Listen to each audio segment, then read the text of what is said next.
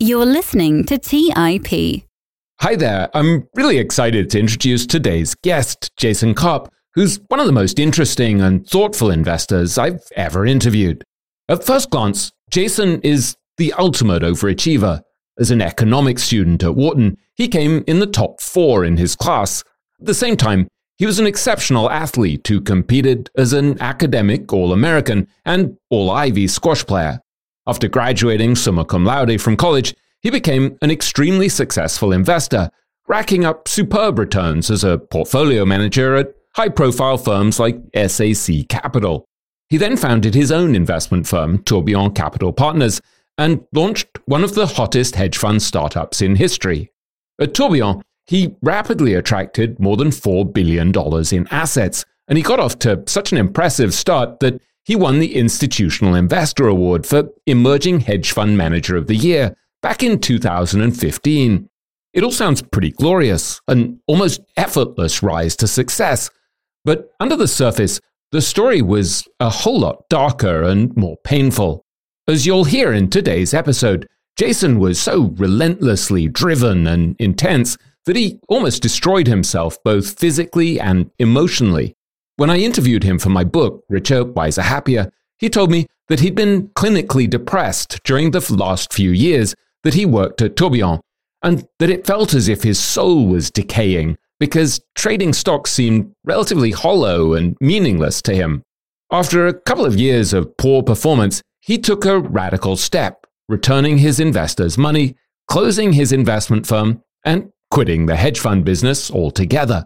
He moved from New York to Austin, Texas, and began to focus on his real passion, which was health and wellness. During his time as an investor, he and his wife and brother-in-law had co-founded a company that made high-quality chocolate and healthy snacks. They ended up selling that business for a sum that was reported to be about $340 million, a pretty successful side hustle. He's now building a conglomerate that invests in an array of consumer brands that all promote healthy living. His investors include a who's who of health-conscious celebrities, including the actor Scarlett Johansson and the tennis player Venus Williams. One thing I admire hugely about Jason is that he's been absolutely indomitable, persevering through thick and thin, despite all of the considerable challenges he's encountered along the way. As a result, he's succeeded brilliantly in reinventing himself as an investor and an entrepreneur. He's also become exceptionally knowledgeable about food and nutrition, and he's now on the board of advisors of the Tufts Friedman School of Nutrition Science and Policy. But what I also admire greatly about Jason is his extraordinary candor in talking so honestly and openly about his own physical and emotional struggles, including periods of suicidal depression.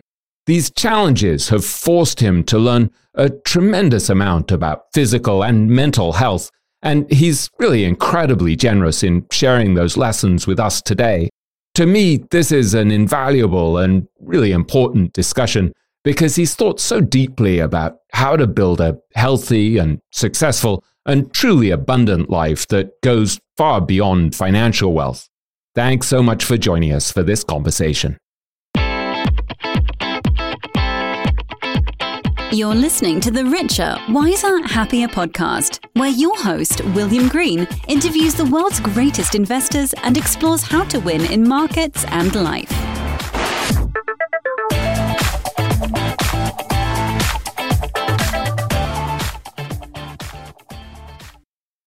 All right. Hi, folks. I'm absolutely delighted to welcome today's guest, Jason Karp.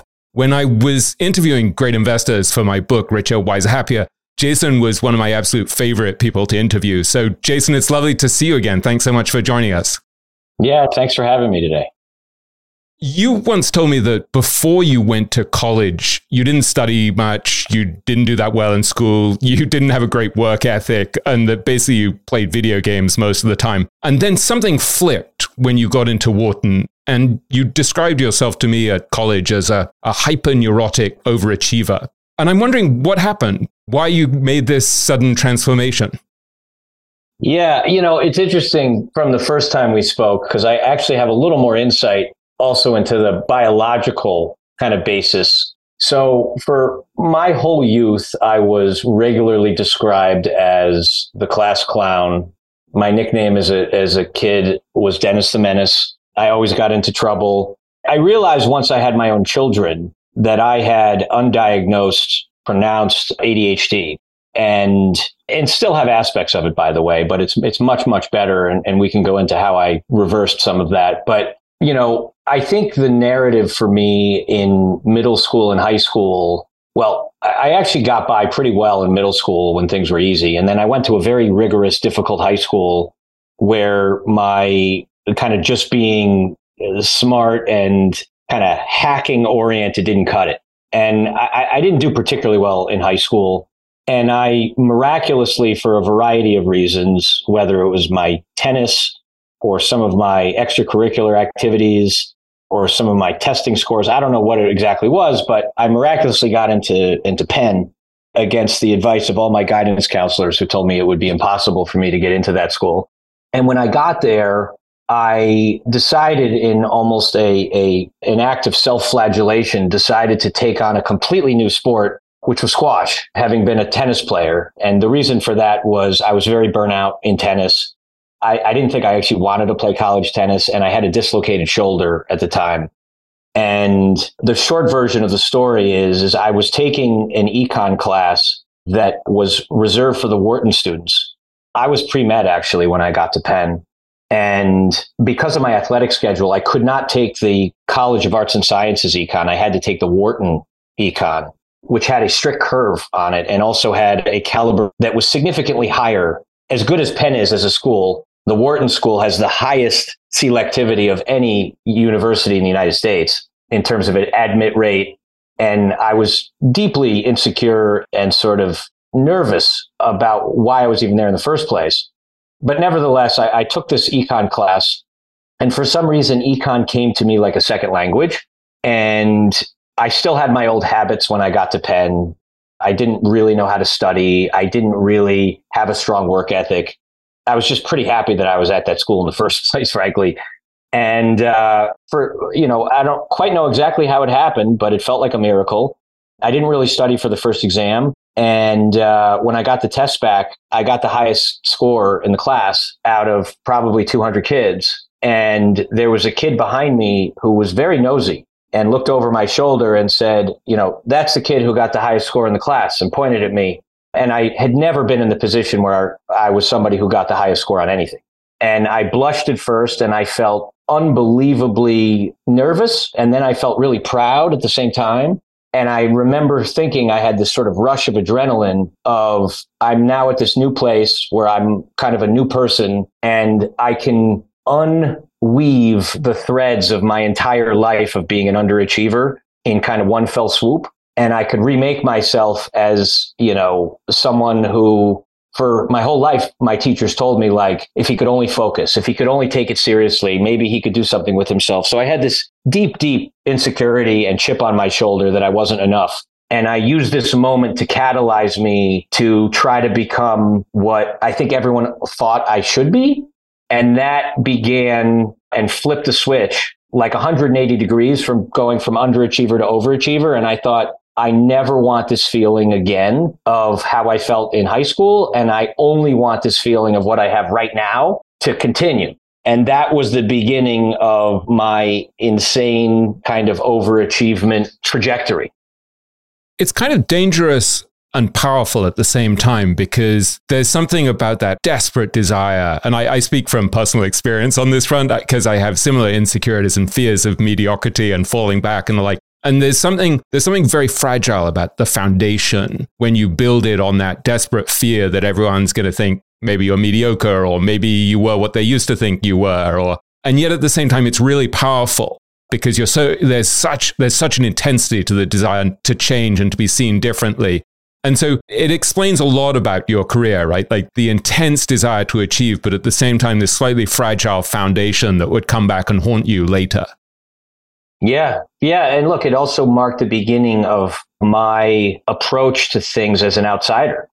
Most of my adult life has been approaching and tackling things as an outsider, as someone that people said, you can't do that.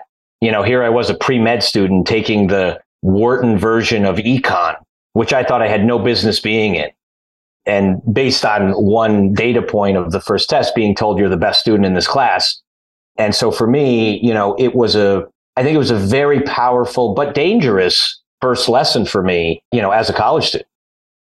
It's funny, I saw something on your Twitter feed a while back where you had said my whole life modus operandi can be summed up by this one quote, which is, the man who says it cannot be done should not interrupt the man doing it. It seems like that's very resonant for someone who grew up with people thinking, he's disappointing. He's letting himself down. I was told I was disappointing for most of my youth, and that, created a lot of insecurity, trauma, chip on your shoulder, imposter complex, all the classic psychological traits that fuel probably many people in your book. And I'm sure we're going to get into it over the next hour and a half. But for a while, that was a unbelievably powerful source of fuel for me to do things that most people thought weren't humanly possible in terms of work ethic, sleep deprivation, doing things that just were unthinkable to a lot of people, because that fuel had no limits to it, because it came from a really deep protective place that was almost trying to prevent annihilation, for lack of a better word. I once had a conversation with Tony Robbins about this, where I said to him, so a lot of my life I've been motivated by this terror of mediocrity and this fear of failure and a desire to show people that I'm not as much of a schmuck as they thought I was, all these kind of negative emotions. And I said, if I dismantle all of that, what do I replace it with? It's kind of terrifying. And there was a kind of silence. And then I sort of said, service. And he just nodded quietly. And I think I do think that's the secret transformation in some ways, is when you shift from being motivated by these very powerful but negative emotions to some sense of, all right, yeah, I'm still a schmuck, but I'm going to try to serve others and be helpful and do something for the greater good. Even though that sounds sort of a little sanctimonious and pious, it actually, I think it's a powerful switch. And it's something, as we'll talk about later, it's something that you've clearly done with your healthy living company, where you're serving the greater good. It's a kind of much more powerful motivation. Yeah, it is. And I'd say in the last year in particular, and we can get to this, I meet a lot of people who have read your book or have followed parts of my career, and they're in that early period of their, what I'll call material or extrinsic or externally motivated part of their ascent. And I'll say, look, I might be one of the greatest, and this sounds ridiculous, but I'll say it anyway. I might be one of the greatest overachievers that you'll ever meet, I'll say to somebody, in terms of, things that I've done that were 6 standard deviation things, whether it's in sport or in school or in business or in entrepreneurialism. And yet I've had massive mental health issues. I've had massive physical health issues. And you have to be careful what you wish for and how you get to it, because what got me here was a corrosive, toxic source of fuel that wasn't from necessarily a good place. And where I've derived the most amount of satisfaction and fulfillment in my life has been in helping people. So I think that's a very powerful and important point you make.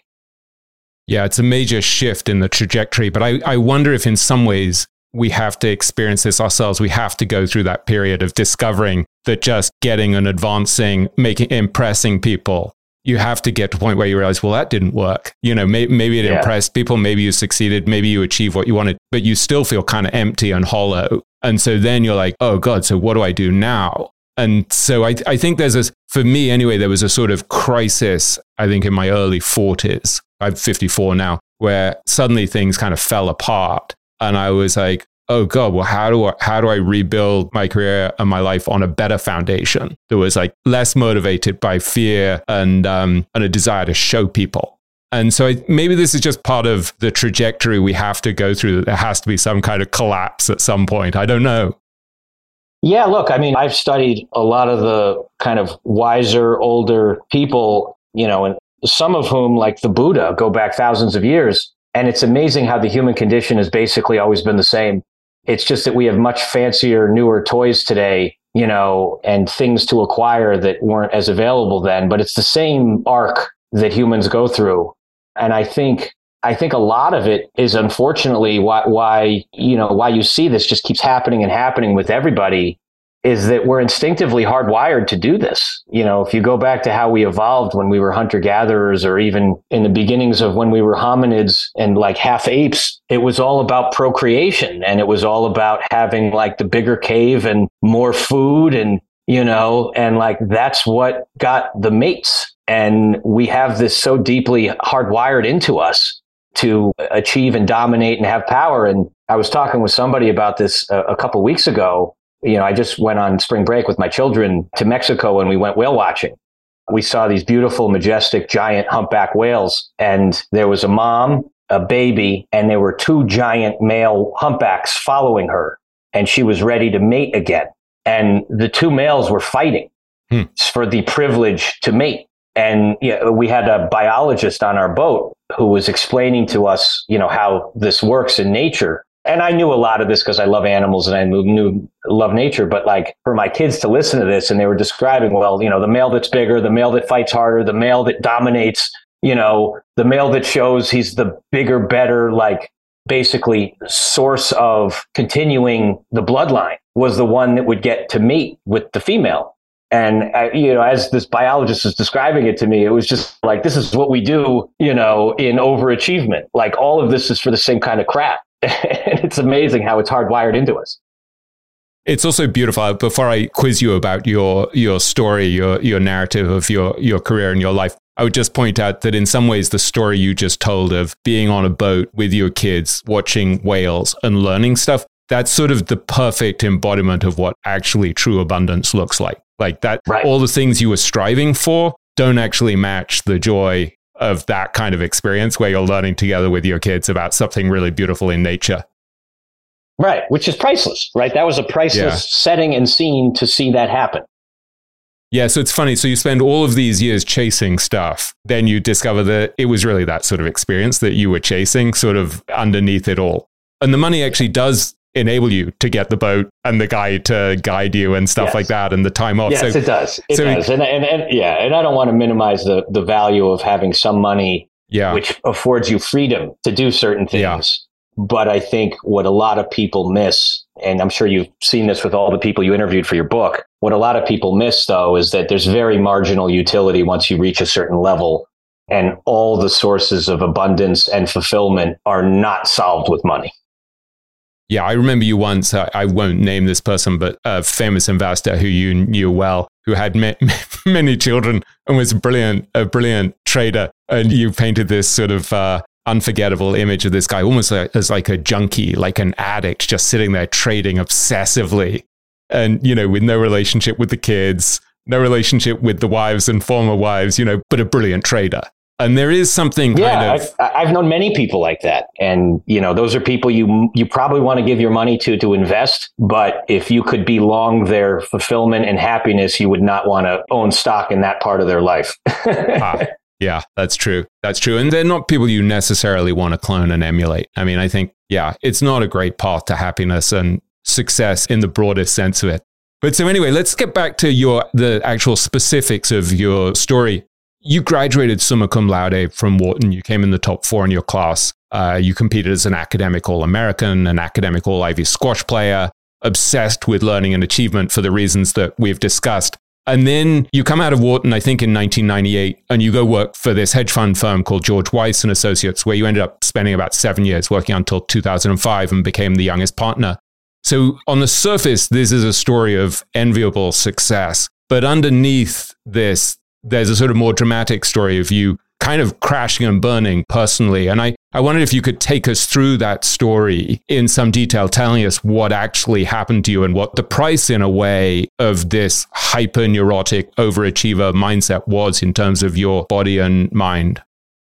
Yeah, and I didn't fully know why it was happening at the time. I think with the benefit of time and hindsight, it looks a lot clearer in terms of what happened to me and how I did to myself what I did. But I was hell-bent on this continued path of overachievement. I got this very coveted job right out of college. I wanted to be great at it, and I obviously wanted to make a lot of money, but I also wanted I wanted the accolades. I wanted to feel impressive. I wanted to quiet all those insecure imposter demons. And I was very good at my job. And in the second, third year of working, I think it first started about a year into it. I had continued to evolve my own different forms of efficiency hacking. And this is before like podcasts and before, 4-hour work week was out and all these things. I was really obsessed with how do I improve my efficiencies? And it wasn't just for business. I was so curious and so interested in knowledge acquisition. And I had sort of delusions of my own grandeur at the time because I had been everything I put my mind to in college, I did. I sort of thought, oh, sky's the limit. Let's keep going. And I taught myself how to speed read. I taught myself how to go on less sleep. And I started taking a very myopic approach to productivity and efficiency. And if it didn't fit into my rubric of, is this going to make me more productive or better? It didn't fit into my life. And over, in college, primarily because like I had an athletic schedule, I was working out, an hour and a half to 3 hours a day. And I didn't realize how beneficial that was for me, both mental health and physical health. And then I get into this kind of work hard, play hard environment, New York City, 1998, 1999, 21, 22 years old. And everyone's like, caffeine in the morning, crappy lunch, work till 9 o'clock at night, go out for cocktails, get 5 hours of sleep, back again. And I started doing that. And then I realized, well, wait, like a lot of this is not helping my productivity. So I'm going to teach myself how to sleep less. I'm going to basically stop hanging out with people because hanging out with people didn't have a tangible benefit for me. I'm going to teach myself how to speed read. And so I started reading. I got so fast at one point I was reading a book a day, and that was outside of work. And I gave up exercise because I didn't see how that fit into my goals. And for a couple months, it was working. If your objective function was like get more productive.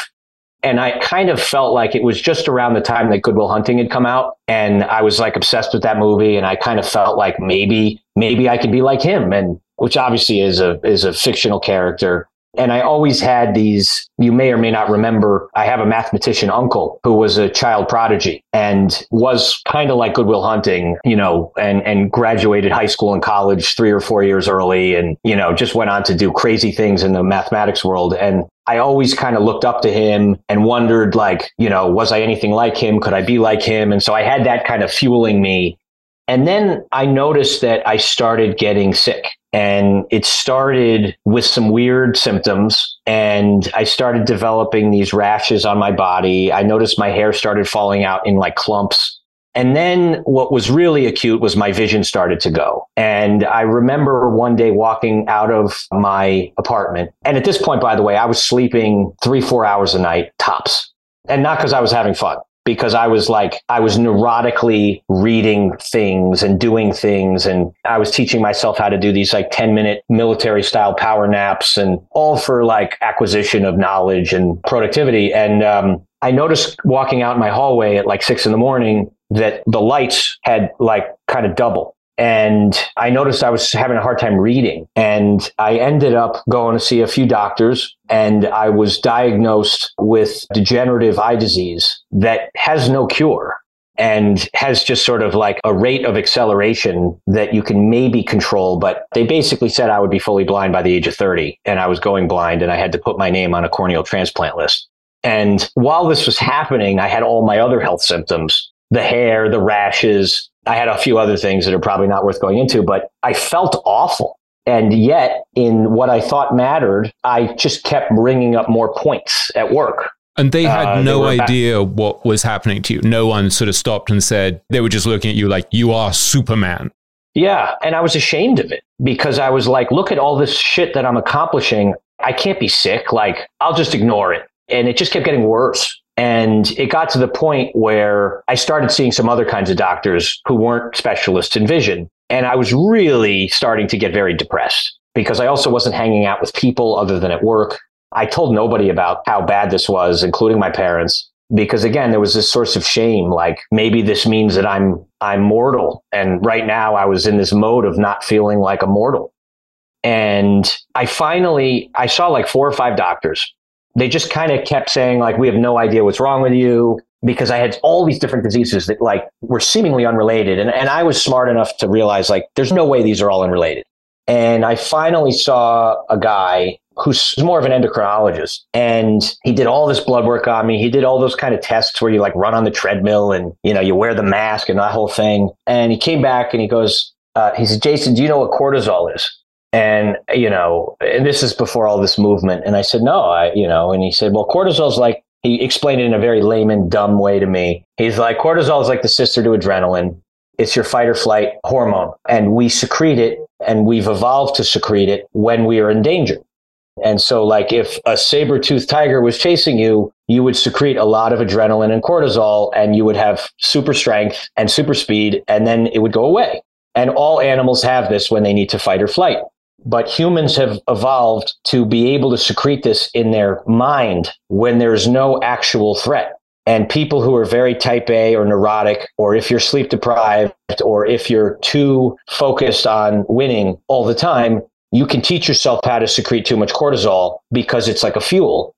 And cortisol is the number one, excessive cortisol is the number one determinant of kind of early death in people. It's like redlining an engine, is the way he described it. And he referred me to this book that was written by a psychologist probably 20 years ago called Why Zebras Don't Get Ulcers. And it's the same principle of basically animals in the wild. And he's like, I don't know what you do. I don't know what you're doing to yourself, but you won't live past the age of 40 if you don't figure out how to get your cortisol under control. He said, you have the highest level of cortisol I've ever seen in a human being. And I said, okay. And he referred me to a psychiatrist and said, you should go and really start to sort out like what's causing this. And I had like real clinical shit that I had to do. I had obsessive compulsive disorder. I was a hoarder of information. Some people hoard like things. I was an information hoarder. So if there was information, I wanted to read it. I couldn't delete emails. I couldn't throw away magazines or books without reading them. And I kind of realized at that moment, like, wow, I'm like really sick. But I was only 23. And I didn't view it in like an enlightened like way. I viewed it as an impediment to my productivity.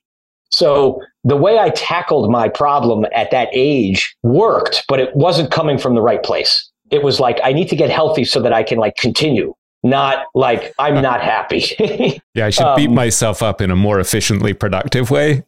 Yes. And I started doing a lot of research.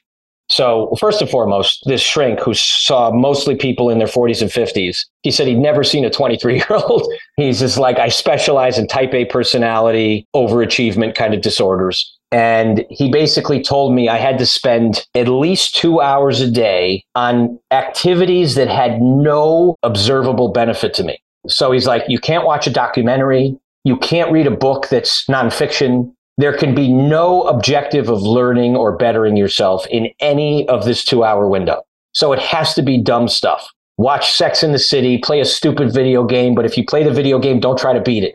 Like, he was very specific. And my girlfriend at the time, who also thought I was nuts, was thrilled that like this was now part of my protocol. And it was really, really hard for me to do that. It was really hard for me to engage in something that was supposed to be for human enjoyment with no measurable like productivity benefit. And I'm actually probably sure that you have many listeners right now who will understand this, that the idea of having like watching a dumb movie in the middle of the day feels more indulgent than like most things they could fathom. Let's take a quick break and hear from today's sponsors. The dream of owning a vacation home can be daunting. From finding the best guests, to the maintenance, to organizing the cleaners after every guest stay. With Vacasa, they make that dream into a reality. As a full-service vacation home management company with vacation homes in key destinations across the U.S., they know how to make owning a vacation home easy and profitable. On top of proactive property maintenance visits by professional local teams, a data-driven booking platform, and around-the-clock support, homeowners earn on average 20% or more revenue from their vacation homes. Vacasa makes vacation home ownership easy. If you're looking to make more from your vacation home by doing less, partner with Vacasa at vacasa.com. That's Vacasa.com to get started on your dream of owning a vacation home. Have you ever wondered if there's an AI tool like ChatGPT specifically built for the stock market? A tool that not only aids you in your research and analysis process, but also allows for dynamic discussions? Today, I want to share such a tool with you called Meka. Meka is the AI-powered stock research assistant now enhanced with real-time stock data. Meka does a lot of the heavy lifting of sifting through financial statements and company data and delivers it to you nearly instantaneously, and the best part is that it's 100% free. Try it out today and ask Meka questions like, what is the financial health of Microsoft? How much cash does Copart hold on its balance sheet? What is the return on invested capital of Adobe, or millions of other prompts? Check it out today for free at Meka.com. That's MEYKA.com. Today's episode is sponsored by Range Rover Sport.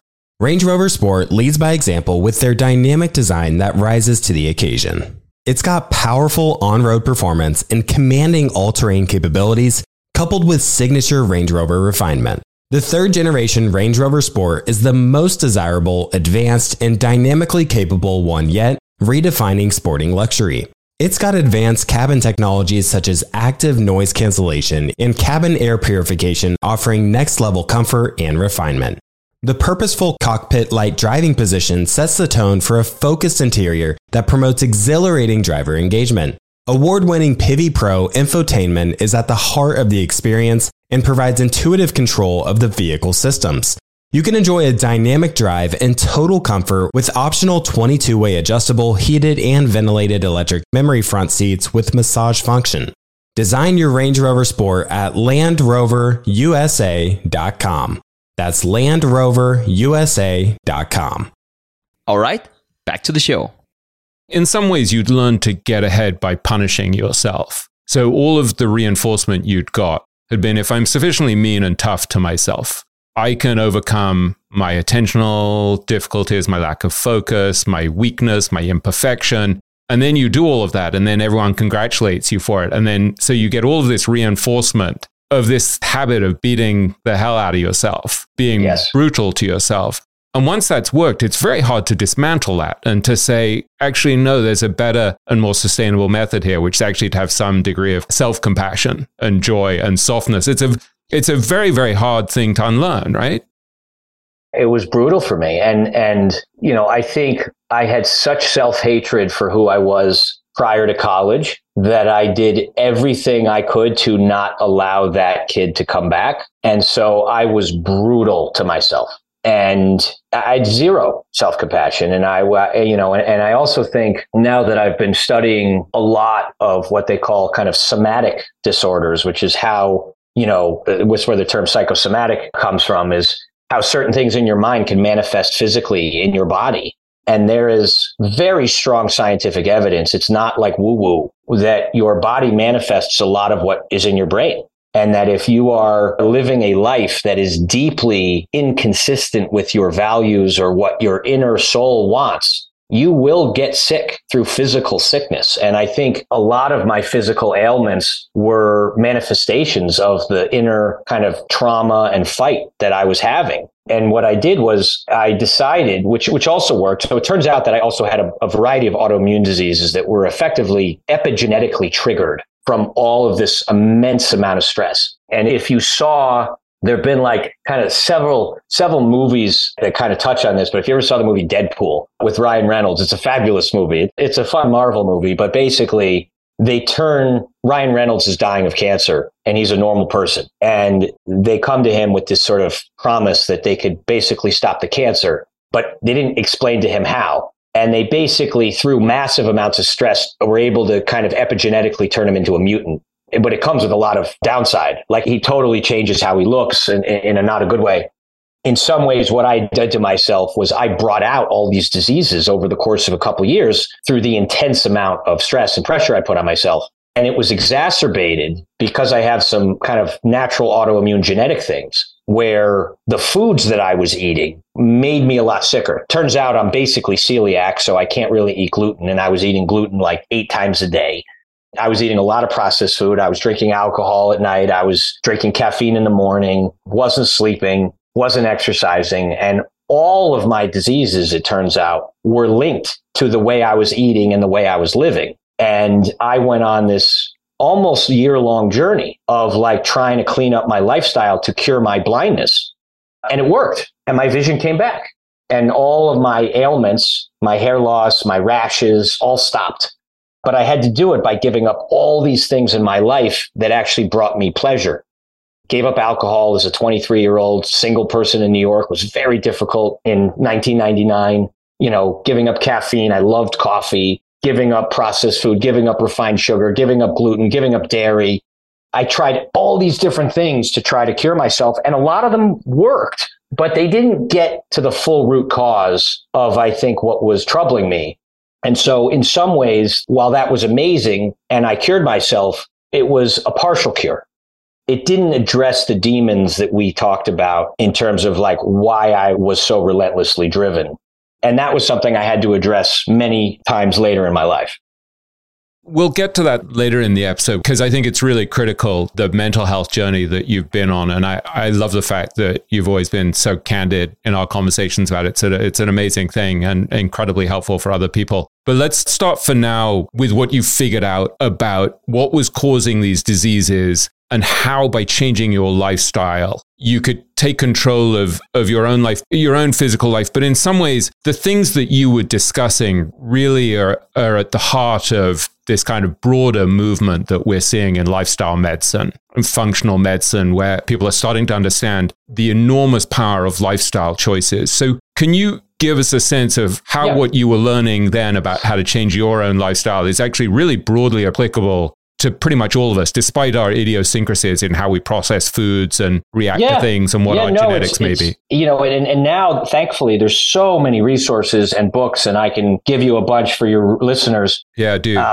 Back then, there weren't many. And, back then, there was a burgeoning science that was considered almost voodoo, called functional or integrative medicine. And the idea behind functional medicine is that modern Western medicine, which, some people call it healthcare, but it's really disease care is what most Western medicine is, which is people come in with sicknesses and we figure out ways to address the symptoms of those sicknesses, but not necessarily the root cause.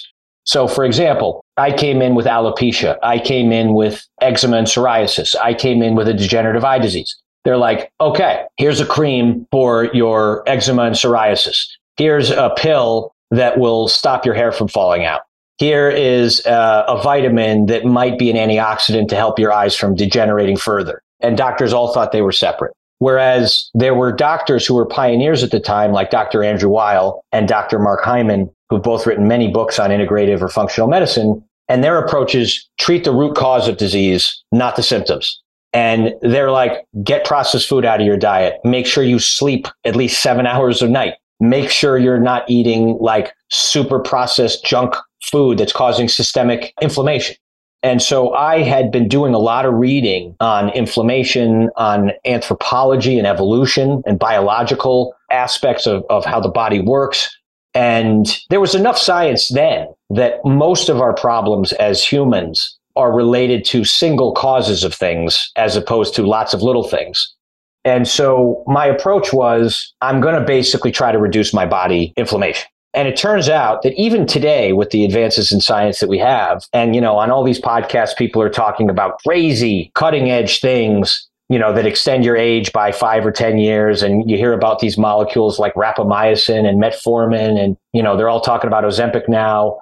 But you can get 80, 90% of the way there in terms of living well to the age of 100 with like 4 simple things that we've known about for like 100 years, right? Which is unprocessed food. And we could go in depth in any of these, which is basically what you put in your body, right? Which food is the most important thing you can do. But that also includes supplements. What you put on your body. So that also includes like pollution, chemicals, mold, lotions, shampoos. There's so much toxic crap in most products today that you're constantly slathering on your skin, which is your largest organ and seeps right into your bloodstream.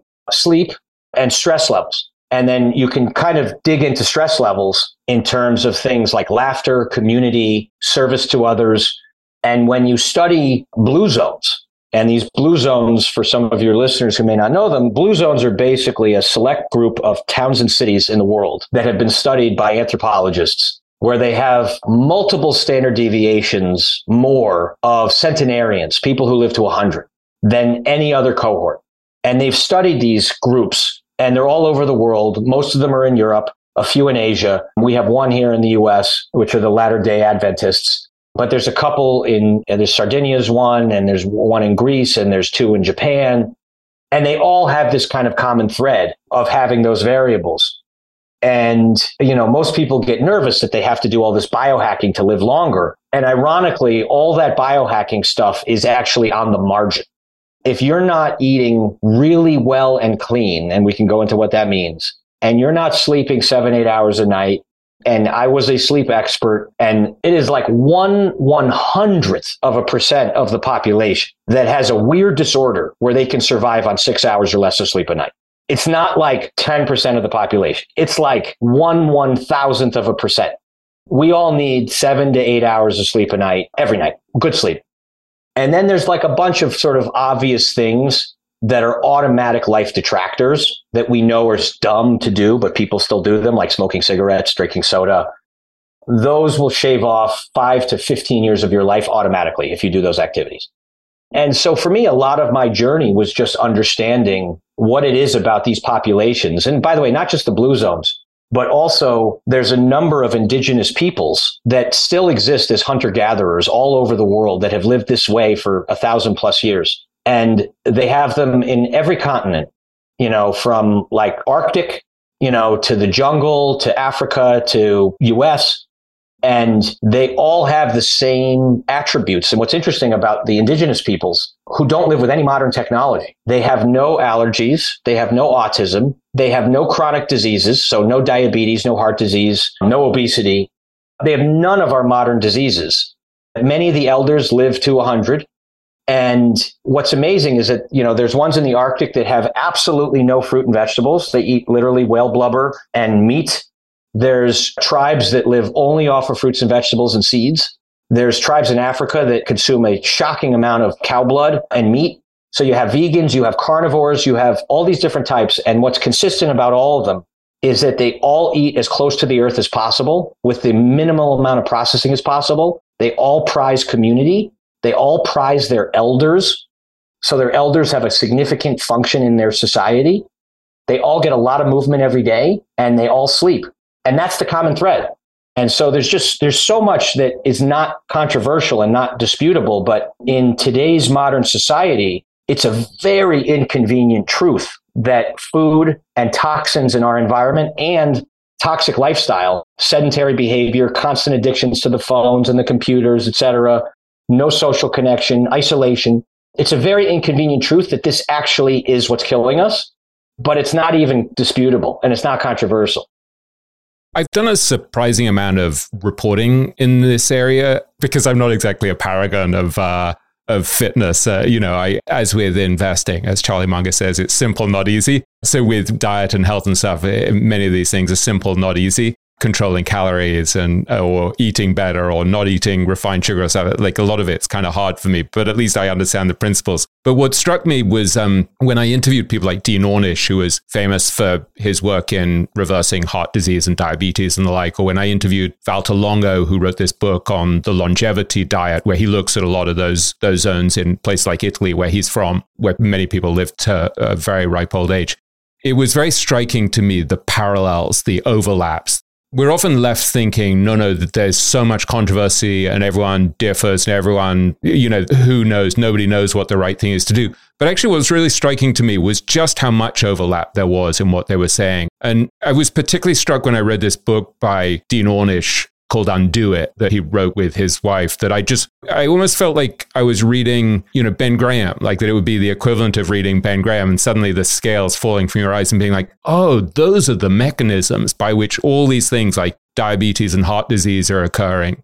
And what was fascinating to me was that he said that basically the same interventions, the same levers that you were pulling on had an effect on all of these chronic diseases, whether it was diabetes or heart disease or whatever. And he summed it up in 8 words, I think, which if I can remember rightly, he said, basically, when I look back on 45 years of my research, it's eat well, move more, love more, stress less. This was sort of an example of like the simplicity that lies beyond complexity, right? It's like when Joe Greenblatt, reduces the complexity of investing to a couple of metrics and says, look, value a business and buy it for much less than it's worth. And that's it.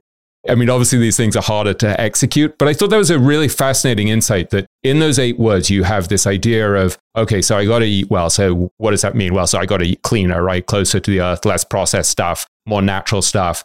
Move more. Okay, so they basically see, I mean, you know much more about this than I do, but it was like basically my conclusion was if I move like 150 to 200 minutes a week, I'm going to get a lot of the benefits of this stuff. And if some of it is intense, but at least if I move. Yeah. And then it was like love more. So community really matters, like having friends, community, and then stress less. So things like breathing techniques and meditation and the like. It wasn't like one of those 4 mattered more than the other. He said they all matter equally. And then I asked him afterwards, I interviewed Matthew, what's he called? The guy who wrote the book on why we sleep, Matthew Walker. And so I was asking Ornish, what about sleep? And he was like, yeah. And so there's sometimes they'll sort of add an extra pillar to their 3 pillars or their 4 pillars, but they all basically agree. It's like sleep, meditation, exercise, community, love, cleaner eating, less processed stuff. Sorry for that long-winded view, but it's striking to me, the overlap, the parallels, actually the lack of controversy in certain findings. The way I've explained it to a lot of people, and it's the reason why both of the health and wellness businesses that I co-founded have the word human in them. And the easiest way for everyone to remember all this is we just have to live consistent with the way in which we evolved. Because if you think about how we've evolved as humans, it goes back 2 million years. Right? We don't know exactly, but it's at least 2 million years. And for 99.999% of that, we live basically the same kind of way, right? And it's rather remarkable how little progress there was until like 300 years ago in the grand scheme of 2 million years. And we were nomadic. We were hunter-gatherers. We lived under the stars. We hunted and gathered for our food. We lived in tribes and communities. And when you think about the amount of evolution and the amount of kind of adaptive behaviors that we've evolved over that period of time, it's staggering. And then the hubris of us thinking in the last really 100 years, right? And this is reflected in all the data, by the way. It's really reflected in the last 40 years, which is unbelievably scary. That the hubris of thinking like, oh yeah, that last 2 million years, like that doesn't mean anything. Like we know better. We know better than that. So like, let's try to go against everything that we evolved to do, right? Like we never had processed foods, right? We never had sedentary behavior. We certainly didn't have devices, right? We never were isolated because if we were isolated, we would die, right? So we've evolved as social species. And, just some of the stats in the last 40 years are so staggering. And I tell people this, that we are supposed to be the most technologically advanced. We're supposed to know more than we ever have. We exercise more than we ever have right now. And we're the sickest we've ever been in human history. We are the first generation in recorded human history that is predicted to live a shorter lifespan than the previous. In 1990, there were 0 states where more than 20% of the population was obese. 0.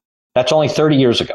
Today, there are 0 states that are under 20. 0. 42% of the population in the U.S. is obese. 93% of the U.S. is metabolically unhealthy. 93%. 40% of eligible people for the military cannot go into the draft because of chronic disease. It's a national security threat. All of this happened in the last 40 years. In fact, if you show people videos or movies, if you ever watch movies from the 70s, everyone's thin. It's like weird, right? And like, you just watch like Taxi Driver with De Niro. And by the way, they're smoking, they're eating pizza. It's not like they were that healthy. And so I think when people need to remember, like, what are you supposed to do? I think understanding, like, how did we evolve as hunter-gatherers? And is what I'm doing evolutionarily consistent or not consistent? And like, we don't have the DNA to deal with all these new adaptations. In fact, the primary culprit to a lot of scientists is what they call abundance, not in the abundance that you speak of in a good way, but we've evolved to deal with the opposite of abundance, which is why intermittent fasting works. And we can go into the science of why that works. But like, we would go days sometimes without food. And now we have everything we need all around us. And so we're not actually stressing our bodies in a good way, which is called hormesis.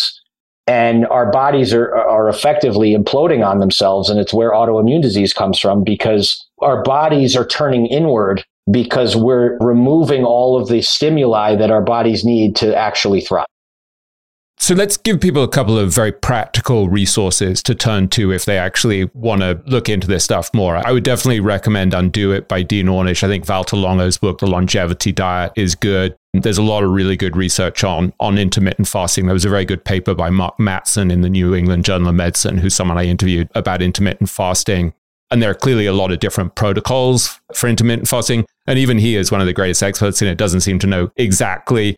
He and Valter Longo slightly disagree. How many hours should you stay fasted or whatever? There's variety. But if you were to point people towards the researchers you trust most, the books you trust most, and I know you're on the board of the Tufts School of Nutrition and have studied this for 20 years, who would you turn to, who you would trust, who, if you want our audience to have a very science-based, very logical, rational, well-researched view of how to adopt these good practices, what would you suggest? 2 new books just came out actually this month, both by friends of mine who I consider like the best in this space. The first I would recommend would be Outlive by Dr. Peter Attia. Peter's one of the foremost experts on longevity. This book is a dense opus of his life's work, much more, I'd say, for your scientific-oriented listeners, very scientific, but grounded in real practical reality.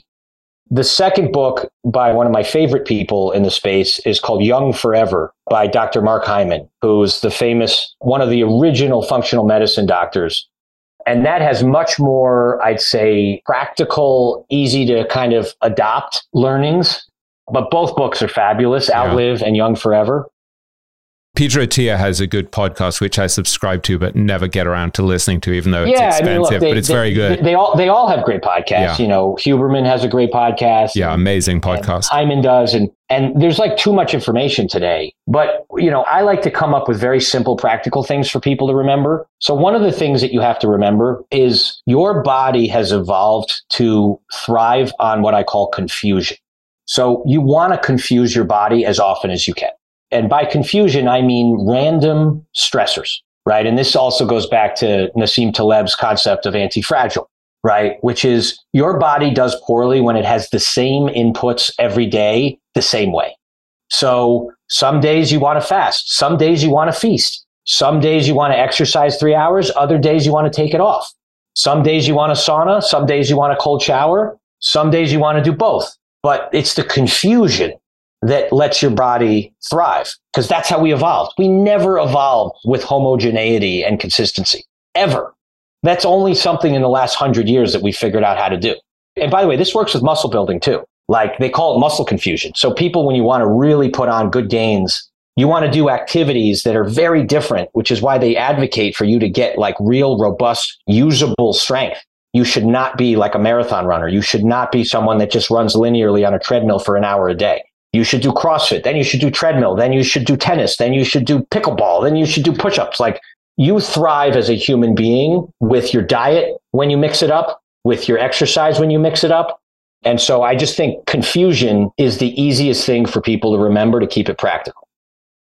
I think there's also another really interesting principle at play here, which is that we obviously need stressors in some way for our system, right? So whether you're doing weightlifting or you're studying for an exam or you're saving for the future, there's something about the deferral of gratification, about the willingness to take pain now for gain later. That's a kind of fundamental principle that seems to run through everything in life, whether it's working hard, whether it's saving and investing, whether it's intermittent fasting. You can't just give yourself everything in the instant that you want it. I mean, I wrote about this a lot in chapter 6 of my book about people like Nick and Zach, and how they were deferring gratification. Their secret as investors was the ability to defer gratification. And they would find companies like Amazon that would defer gratification, that were prepared to not show any profits for many years by investing heavily for the future, or Costco, which would keep its margins low and keep sharing its scale economies with its customers in a way that creates this sort of long-term success because they're willing to take short-term pain.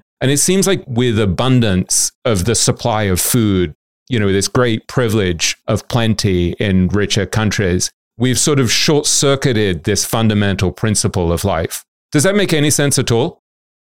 It makes perfect sense. And I can actually translate it into alpha for investing, which is, again, all of this is evolutionary. The reason why deferred gratification works is because the instinctual impulse is to get gratified now, right? And so the more investors do something, right? If everybody is flocking towards GameStop because it's running up, and that is our herd mentality, which feels good. It creates dopamine and it's triggering our reward systems.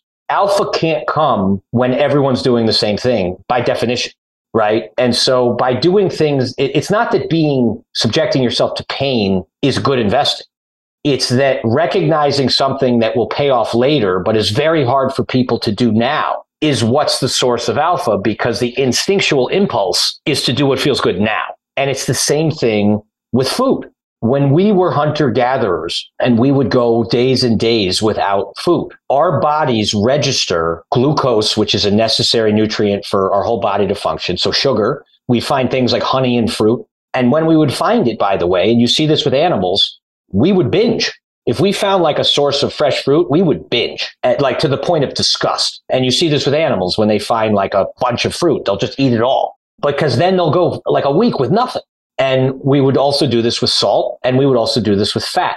Sugar, salt, and fat are three of the most important nutrients we can have as animals. And we evolved to crave these things. And now the processed food industry has figured this out over the last 50, 60 years and has made it abundant. And so we are our kind of animal brain. I use this with my kids because I have to describe to them their impulses. I keep it in layman's terms, in terms of what I call the animal brain or the lizard brain, which is your limbic system, and your thinking brain, which is your prefrontal cortex, which is like the rational thinking part of you. Your animal brain is way stronger than your thinking brain. And your animal brain says, I want sugar, I want salt, I want fat, I want immediate gratification. And your thinking brain is like, yeah, we shouldn't do that. But most people don't have the willpower to deal with that. And that's an evolutionary impulse that in 300 years ago served us well, but today is a totally maladaptive response. And that's the same thing with investing, and why the best investors are able to pause that, because they're resisting the impulse, which is what creates the negative alpha, and they're able to delay that gratification. I remember you once telling me an extraordinary thing. I loved this phrase that you used where you talked about the pain arbitrage, where there was a company that you owned that you said, look, it's going to have a terrible couple of quarters and everybody hates it and they're all bailing out. Our advantage here is that we're willing to suffer this pain arbitrage, to exploit their pain and own it at a time when they can't bear to own it. I thought that was a very elegant phrase, and I regretted not actually using it in my book because it's such a beautiful insight that in some way, the trick in investing, or at least one trick in investing, is to exploit other people's lack of emotional control. Yes, very much. Very much. And look, with investing, that's a noble pursuit. With living like a life, it's much more difficult because most of the corporations are out there to make money, and they are preying upon our instinctual impulses. And I don't know if it's pure malice.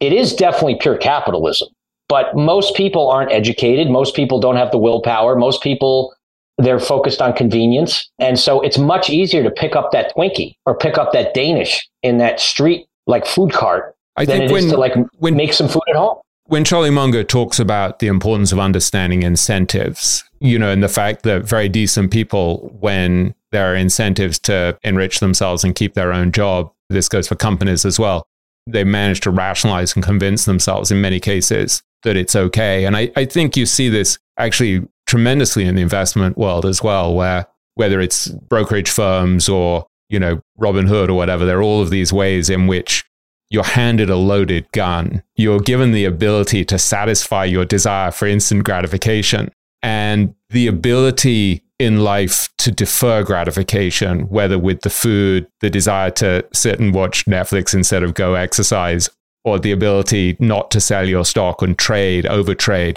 That's a massive advantage in life if you can, at least once you're aware of the fact that you're wired to want these things, at least you can start to push against it. I've been trying to teach my children this, and I think it is one of the greatest life skills that anyone can have. And they don't teach you this in school, which is really a shame. You know, like they're teaching all these children STEM today and programming and mathematics, and they're not teaching them basic life skills like executive function and deferred gratification and emotional management and emotional awareness. And I think it's a real shame because I think these are the greatest predictors of life success, much more so than like how good of a programmer you are. What have you tried to teach them to help them actually to gain control over this sort of instinctual urge to do the dumb thing in the moment? It's very difficult, you know, and I've written down a lot of life lessons. You may remember, you know, I've always been someone that used to write lessons because I made a ton of mistakes and still do over my life. And I noticed that I remembered them better if I wrote them down. And then when I would see patterns of my own mistakes occurring multiple times, I would realize there was something that was a little bit more kind of deep-seated or pathological. And then I would regularly review my lessons. And so I've taken a handful of those lessons and I've put them into a format for them that they can absorb, like, for example, and I try to keep it pretty simple, like the concept of animal brain versus thinking brain, you know, and I'll say like, what would our dog do? You know, our dog would just eat as much chocolate as he could. And as you know, chocolate is toxic to dogs and he would kill himself.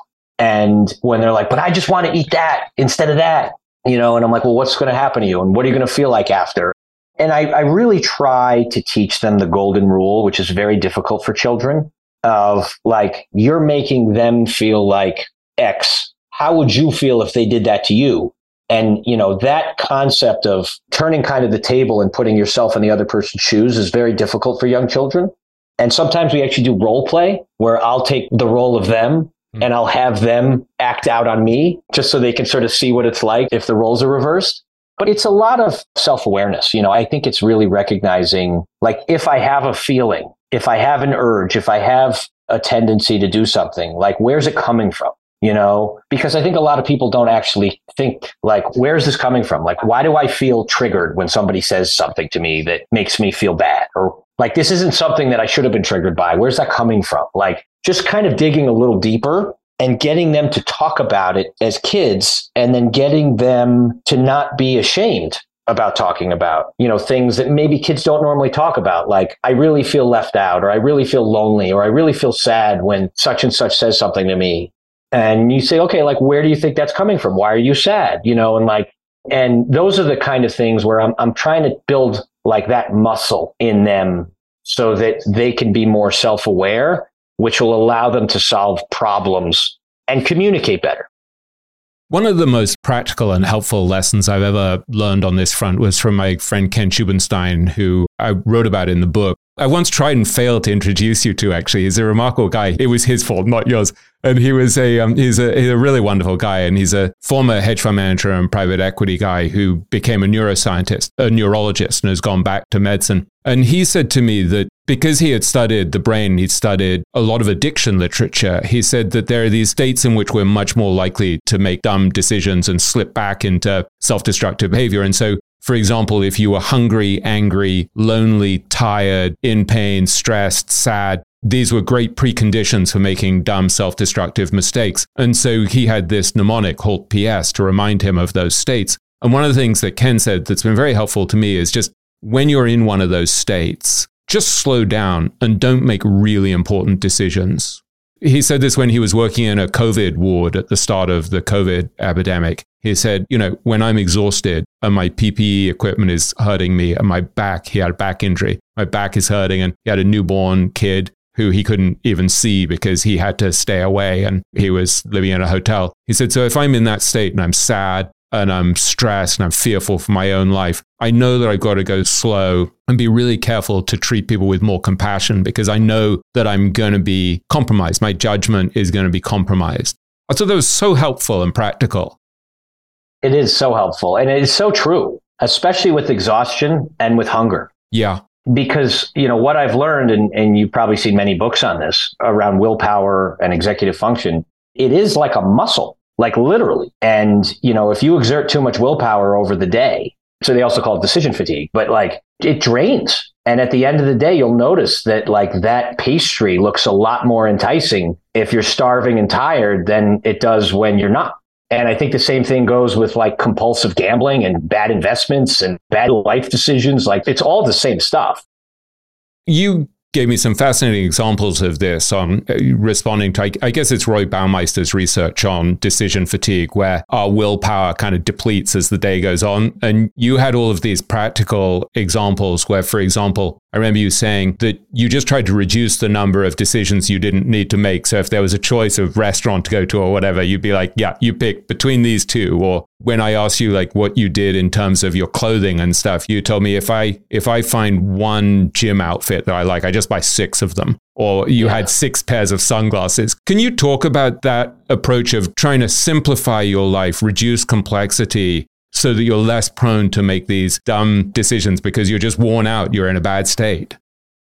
Yeah, some people take it to the extreme. I'm sure you've heard like Obama had the same exact outfit every day and Mark Zuckerberg did this. And I never went that far. And by the way, I have not been particularly good at many aspects of this. I still have far too much complexity in my life, and I've been desperately trying to reduce some of it. But I've noticed that like mundane decisions that require decisions, I prefer making at night, like what am I going to wear the next day? I find it easier to just, because when I'm exhausted, I'm not making any real decisions, but like, what am I going to wear tomorrow? Like that's easy. And then when I wake up, I don't have to think about it. And so I'm not taxing that part of my brain of like, oh, do I wear white or black? Do I wear these jeans or that jeans? And I kind of have been honest with my wife. It's been easier since I've been out of the hedge fund business. But, when I was in the hedge fund business, there were days I'd make 100 decisions in a day and I would be just shot by the end of the day. And I come home and my wife would say like, when do you want to have dinner? What do you want to have for dinner? Where do you want to go for dinner? What, like seemingly simple things. And I would just be like, I can't, like, just stop. And we used to get in like little arguments about it because she hasn't seen me all day. She fairly should be able to talk to her husband and ask simple questions, but I would be shot. And I think it's just something important to remember. And they have some really crazy studies on this too, particularly with like court judges, where court judges, when they've looked at the statistics of how many like guilty versus innocent verdicts are passed in the late afternoon versus in the morning. And like, you never want to be like a 50-50 coin flip with a judge at 4:00 on a Friday. Like, it is staggering. It's like statistically wildly significant that the judge's proclivity to be lenient is way worse in the late afternoon than in the morning. And so this is just something that is well documented. And I don't have any real hacks around this other than, if you're going to be doing good creative thinking, do it in the morning. Big decisions, do it in the morning when you're fresh. Don't do anything late afternoon where it requires like really hard mental process. Let's take a quick break and hear from today's sponsors. Kyle, you're connected with a ton of different investors and portfolio managers, and you're just really in the know on a lot of these things. How do you keep up with all the day-to-day headlines for your portfolio companies? Yeah, so I used to have a ton of issues with this, and that was until I started using Yahoo Finance. Really? What's so great about it? So Yahoo Finance is awesome. I have my whole portfolio entered and I can easily see all the top headlines to keep up with the recent news. And each day you get an overview of the major global events that might be moving the market. So I'm ready to easily pounce on any opportunities that come my way. What else can you do on Yahoo Finance's platform? They also have a number of cool features, including a tool that lets you link all of your investment accounts, analyst ratings, and independent research, as well as the ability to create customized charts. Well, now I know that the audience is really going to love this one. And I actually see they have 90 million monthly active users. For comprehensive financial news and analysis, visit the brand behind every great investor, yahoofinance.com. The #1 financial destination, yahoofinance.com. If you're looking for the right franchise concept at the right time, an iFlex Stretch Studio franchise is the business for you. iFlex is the newest franchise concept from the founders of The Joint Chiropractic. With over 200 licenses already awarded to our regional developers, there's never been a better time to own an iFlex franchise in your market. An iFlex Stretch Studio franchise offers its clients the best in professional assisted stretching for one affordable price in one beautiful location. Even the Mayo Clinic says stretching can increase flexibility and improve your joints' range of motion, helping you move more freely. Prime regional developer opportunities and franchise locations are going fast. Don't miss this opportunity to get into this rapidly growing health and wellness business from the founders of The Joint Chiropractic. Find out more today. Call 888-994-3539 or visit iflexpodcast.com. Call right now, 888-994-3539 or visit iflexpodcast.com. As many of you know, I love studying businesses and networking with business owners. The more I've studied businesses, the more I've realized that starting and scaling your business is easier than ever because of companies like Shopify. Did you know that Shopify powers 10% of all e-commerce in the US? Shopify is the global force behind Allbirds, Rothy's, and Brooklinen, and millions of other entrepreneurs of every size across 175 countries.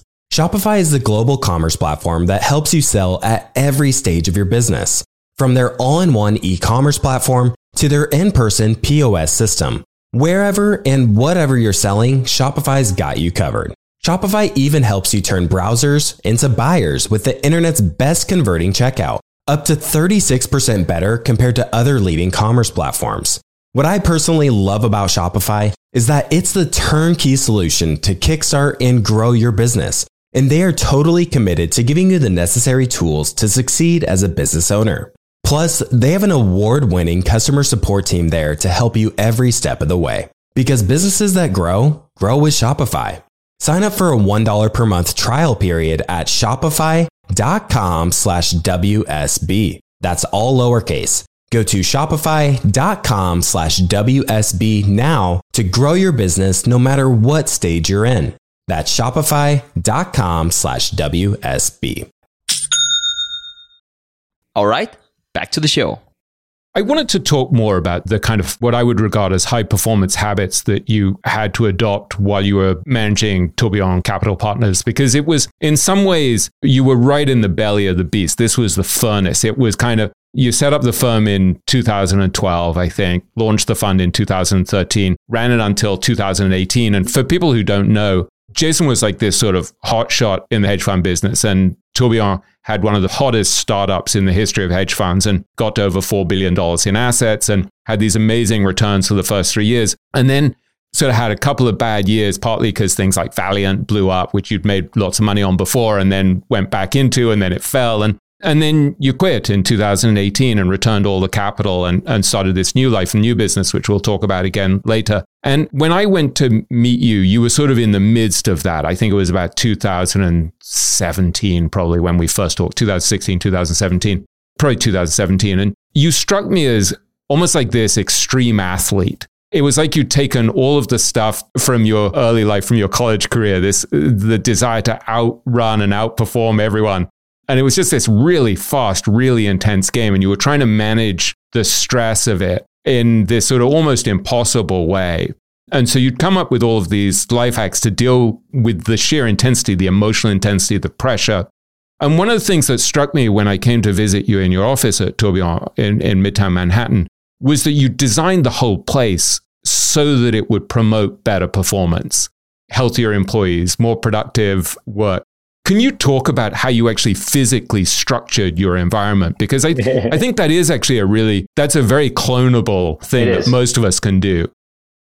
Yeah, I mean, I had been in environments, I think the investment business has historically valued intense hours, intense work ethic, and like zero physical health or mental health benefits, right? The ideas of like Buffett sitting around for 15 hours reading K's and Q's, drinking a Coca-Cola with his big gut, or Charlie Munger with his Coke bottle glasses, almost going blind from reading so much. Like most of the best investors that we have prized historically don't really look healthy and probably aren't, to be honest. And so there has been this emphasis of like work as longer than anybody, read longer than anybody, and I recognize because there is a linear in many instances, although it's not linear, it's a seduction, but there's the belief that like the more K's and Q's and research I read, the more hours I spend on Excel, the more hours I spend, researching things, the more opportunities I'll uncover, the more alpha I'll generate, blah, blah, blah, blah, blah. And so it's this sort of like, it's this Midas kind of myth of, the more I work, the more I'll start turning things to gold kind of thing. And by the way, I have that proclivity, which is how I got sick in my 20s, because I did the same shit, except I got really sick. In some ways, that was a blessing. And so I wanted to design a place that was conducive to staying healthy, both physically and mentally. I put a really nice gym in the office. I put a steam shower. I put a sauna, really good equipment. I put a meditation room and reading room in that has soundproof walls, no TV, no stimuli at all. You go in there, you meditate, you take a nap, or you read, whatever. Yeah, with blackout curtains, I remember. I mean, it was totally totally peaceful. Sensory deprivation room. We had a fun room that had a ping pong table. It had like video games. And then I allowed no processed junk food in the entire office. And we would have guests come in and ask for like a Coke or a Diet Coke. And we didn't even have packets of sugar. Yeah, I remember going into the kitchen with you. You gave me a tour and you had like seaweed and grass-fed beef jerky and this great organic chocolate that your company Yes. It wasn't made. All just seaweed. I don't want to. Yeah, but it was like just seaweed. It was like fruit bars with no additives, right? And you had. I remember you were drinking like sparkling Highland water, And you were such a maniac that if someone brought in a soda, you would literally throw it away. Correct. There were multiple times that we had a couple times where we had a new employee who didn't fully know the rules, and they'd bring in like a box of Frosted Flakes, and I'd just walk over and just throw it in the trash, and there'd be no discussion. And people thought like I was insane, and obviously I was insane, but it was in good humor. Like it wasn't like I was just like mean about it. And we had one particular analyst who was very unhealthy, very overweight, had a number of health issues. And I really don't try to push this on people unless they ask for it. Because, I think for a lot of people, they have to want to get healthier. And, he came to me one day and he basically said, like, I need to get healthier. Like, I'm really, really unhealthy. And he looked really unhealthy. And over the course of, 6-7 months, like he lost a staggering amount of weight and was like almost unrecognizable and got so much healthier. And there were multiple people in our firm who came in, not so healthy and got much healthier and would come to me afterwards and say, not only do I look better, which is like the easy to observe part of it, they feel better. They sleep better. They actually perform better, which is like, if you're a productivity person, like it's the most important part. Like you can read longer, you can absorb more, you can sleep less. And so I was really, really happy to help those people because that's a life skill. For me, one of the things that really changed, sorry to interrupt you, but it really helped me during COVID, where I'd done so much of this research by interviewing people like Walter Longo and Dean Ornish and these sort of experts on diet and nutrition. And I just thought, I don't really have, it gets back to stoicism, like focusing on what you can and can't control. I was like, I don't have any control over the variants of COVID, anything like that. But I can see that if I'm really heavy and really sedentary, I'm much more vulnerable to all of these different diseases. So I know that I can reduce my vulnerability to COVID, my vulnerability to heart disease, stroke, diabetes, all of these things, high cholesterol, by exercising more and improving my diet. And I was living with my kids as well at the time. And I wanted to be a decent example to my son in particular, who has the same proclivities as me to sit around and just read and think. And we all do, by the way. Yeah. Like we really do. Like the people who listen to this and read your book, like we're all wired that same way, so it's hard.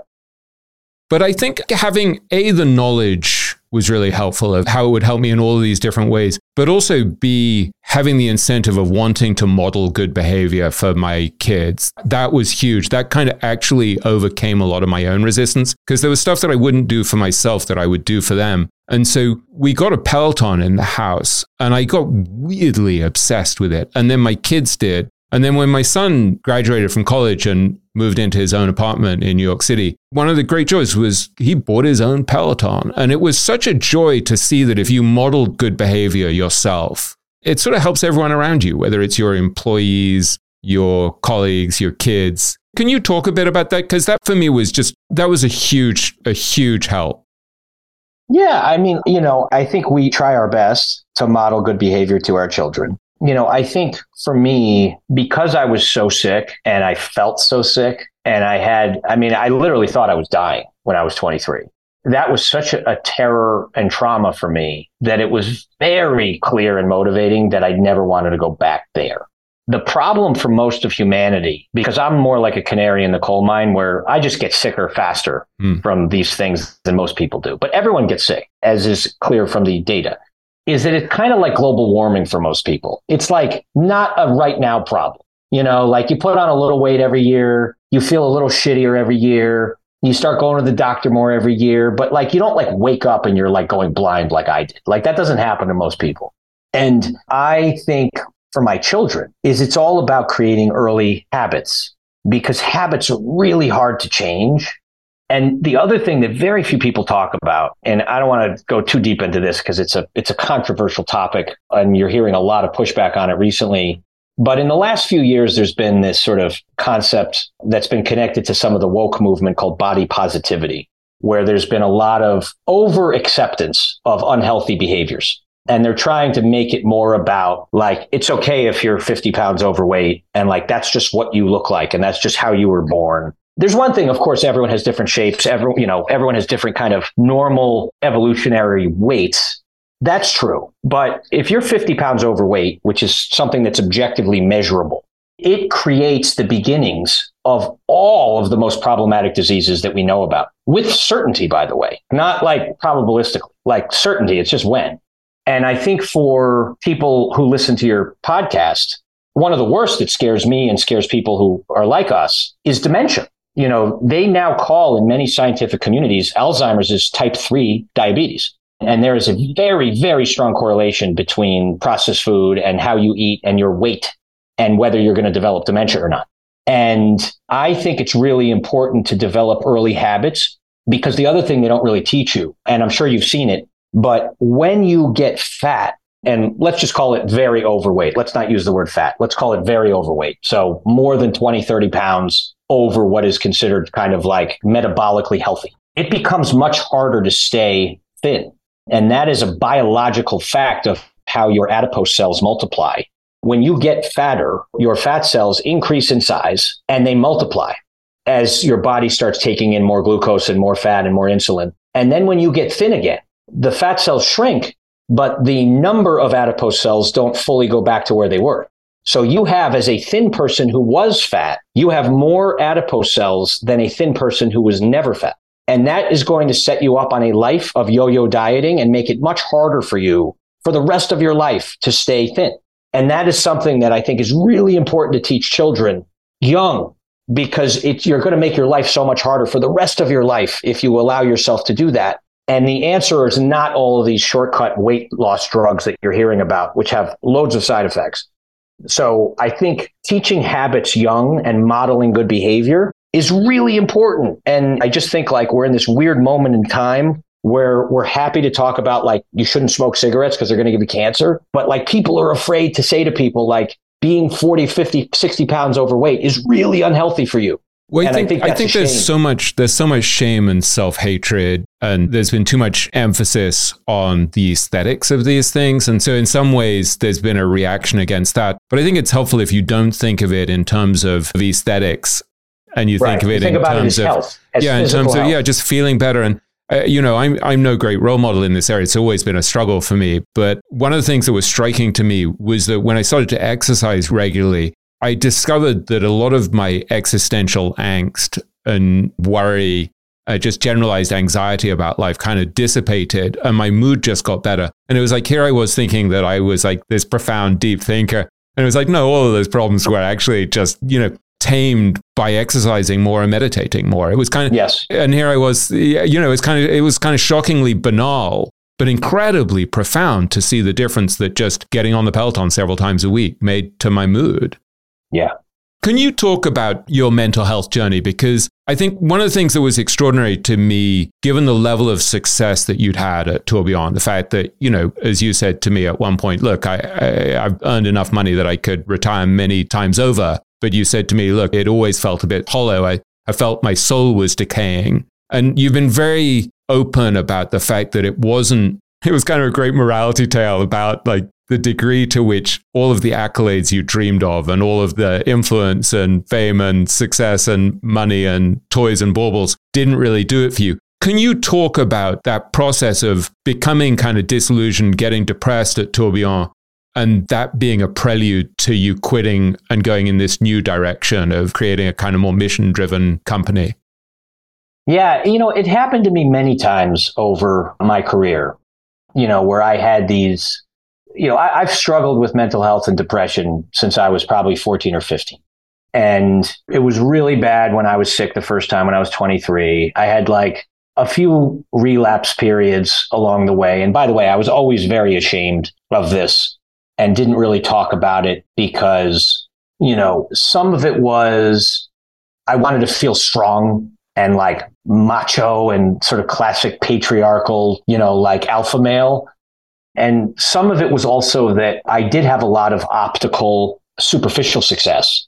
And I had tried to be vulnerable a few times with some people who were the wrong people, where I basically got the message of like, how dare you talk about that you're like sad when you have this and you have that, and there's people who are starving and there's, and I would get a lot of shame and guilt from people who I tried to talk about if I was going through some challenges. And that taught me a very bad lesson of like, it's not okay to talk about it. And if you're more fortunate, and of course I was super blessed with the family I was born into and the college I went to, and, the fact that I was born white and the fact that I had two parents, and I understand all those things. But I had real suicidal depression multiple times. And I was too ashamed to seek help about it or to talk to people about it. And I always kind of thought like, well, if I got that next toy or that next accolade or that next victory, like maybe it'll go away. And so I was on this ascent in my hedge fund career where, I went from smaller hedge fund to bigger hedge fund to bigger hedge fund and bigger job to finally starting my own hedge fund. And then in 2015 was our peak year of Tourbillon, where we won Best New Manager of the Year. So basically Best New Hedge Fund of the Year.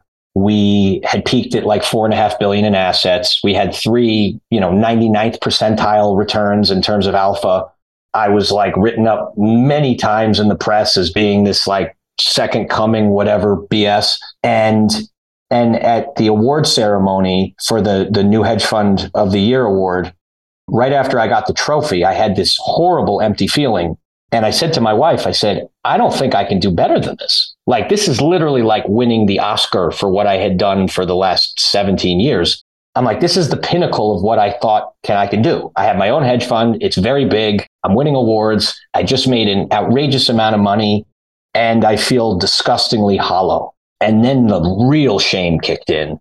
And over the next, few months, I just felt absolute despair. And this sort of like everything I thought I wanted to do for 17 years did not produce this sort of result that I was hoping for in terms of fulfillment and happiness and what you call abundance. And, you may remember the metaphor I used that one of my wise mentors told me, I got to the top of my mountain and there was nothing to see up there. And I felt like I'd been climbing that mountain for 17 years. And at that point, I had this burgeoning, relatively young health and wellness business, which I did almost entirely out of passion. I had no idea it was going to be successful or make money. It was with my family called Hugh Kitchen. It started as a restaurant. Hugh stands for human. And out of our health and wellness restaurant came organic, really simple ingredient chocolate bars. And we were getting messages from people who had sicknesses or illnesses or food restrictions like me. And we'd get messages from people that would say, you've changed my life. I didn't think I could eat a cookie again. I didn't think I could eat chocolate again. I didn't think I could find a restaurant where I could take my children who have this disorder or this issue. And your food is amazing and it's delicious and you've given me hope again. And those letters and messages from people brought me a level of joy that I didn't get from the hedge fund industry. I joke, but I never got letters from my investors like those letters from people that I changed their life with my returns. And I started developing a much clearer internal compass of like, what am I doing? And, yeah, I got financially wealthy, but like, I haven't been happy for 20 years. And I mean, I was deeply, deeply depressed, and I was suicidal on many occasions. And on the surface, I looked like the pinnacle of success. And underneath, I was an absolute wreck and disaster. And I had made the hard decision that I wanted to basically close the fund early. We still had, substantial lockup and substantial capital. And so I had to walk away from what was, multiple 8 figures of literally guaranteed money to basically tell my investors, like, look, my heart's not in it anymore. And I don't want to do this. And I don't know if my heart was ever fully in it. I just happened to be good at it. And I went through just a lot of soul searching about like, what do I actually like? What do I actually want to do? And how much of my life has been me trying to prove other people wrong, or me trying to quiet the demons that I had from my childhood. And so I wanted to create a second business. Hue at that point had become much larger. And I thought what we were doing in Hue, primarily in what was chocolate, where we created a standard of ingredients and a quality of product that wasn't really available for healthier food. Most healthy food for my whole life was gross and wasn't something that people actually loved or talked about. It was sort of considered like a health food. And I thought, well, there needs to be more of these things in other categories that aren't just chocolate. And I had this idea of creating a health and wellness conglomerate of multiple brands, all under one umbrella, that have the same standards that we used at Hue, the same fanatical standards of how we source the ingredients, how we make the product, really caring about people and the planet before profit, which all of the large food companies do not do. And that was the kind of germ behind Hue & Co. And I started it with one of my closest friends and business partners, a guy named Ross Berman. And it was just an idea, and it was just that we would buy other brands and would make them better. And we would create new brands similar to how we created Hue. And we called it Hue & Co. for the same reason, which is like, I think we need to live more like humans, and we don't thrive the way humans have evolved. So you have an array of products, right? There's Snow Days, Pizza Bites, which are, using grass-fed dairy. You have Cosmic Bliss ice cream, which comes in a sort of vegan version or a dairy version that's with grass-fed cows and healthier. And it's organic. Organic. Yeah. Against the Grain is this gluten-free pizza and bread company. You have Montes cream cheese spread that you invested in, which does this sort of cashew-based cream cheese. And then you've invested in other companies like True Food Kitchen, right? And Andrew Weil's Healthy Restaurants. How did all of these businesses kind of embody the philosophy that you'd come around to in your own early journey of discovering the problems with your own eating? Well, it's pretty simple, which is, and it comes back to your whole points about deferred gratification and impulse control, which is we have known as a society for probably 70 years that things like Twinkies are significantly less healthy than fruits and vegetables. And we've been teaching that in schools. We've been teaching that every chance we can from a public policy perspective for at least 60, 70 years. And yet we are the sickest and most diseased population in human history, despite knowing all this. And the reason is because of everything that we talked about in terms of most people can't control their impulses, and the food industry is out to make it harder for us, right? The food industry is effectively, it's like taking compulsive gamblers and forcing them to live in casinos. It's kind of like what the food industry is doing to us. And I noticed when I was sick and I had to give up all these foods that I loved. Food, if you study human culture, food has been an integral part of human culture for as long as we've known about humanity. And it's supposed to bring people together. It's supposed to bring happiness. It's supposed to be nourishing, but it brings people joy. And all the foods I had to give up were the foods that made me happy, right? I had to give up ice cream. I had to give up chocolate. I had to give up pizza. I had to give up cookies. I had to give up bread. These are all the things that I loved as a kid. And so I wanted to focus on foods that bring people happiness, bring people joy, and are foods that historically are associated with positive occasions. Except that most of the foods that people in this country sometimes call comfort foods are the ones that are filled with the most amount of crap.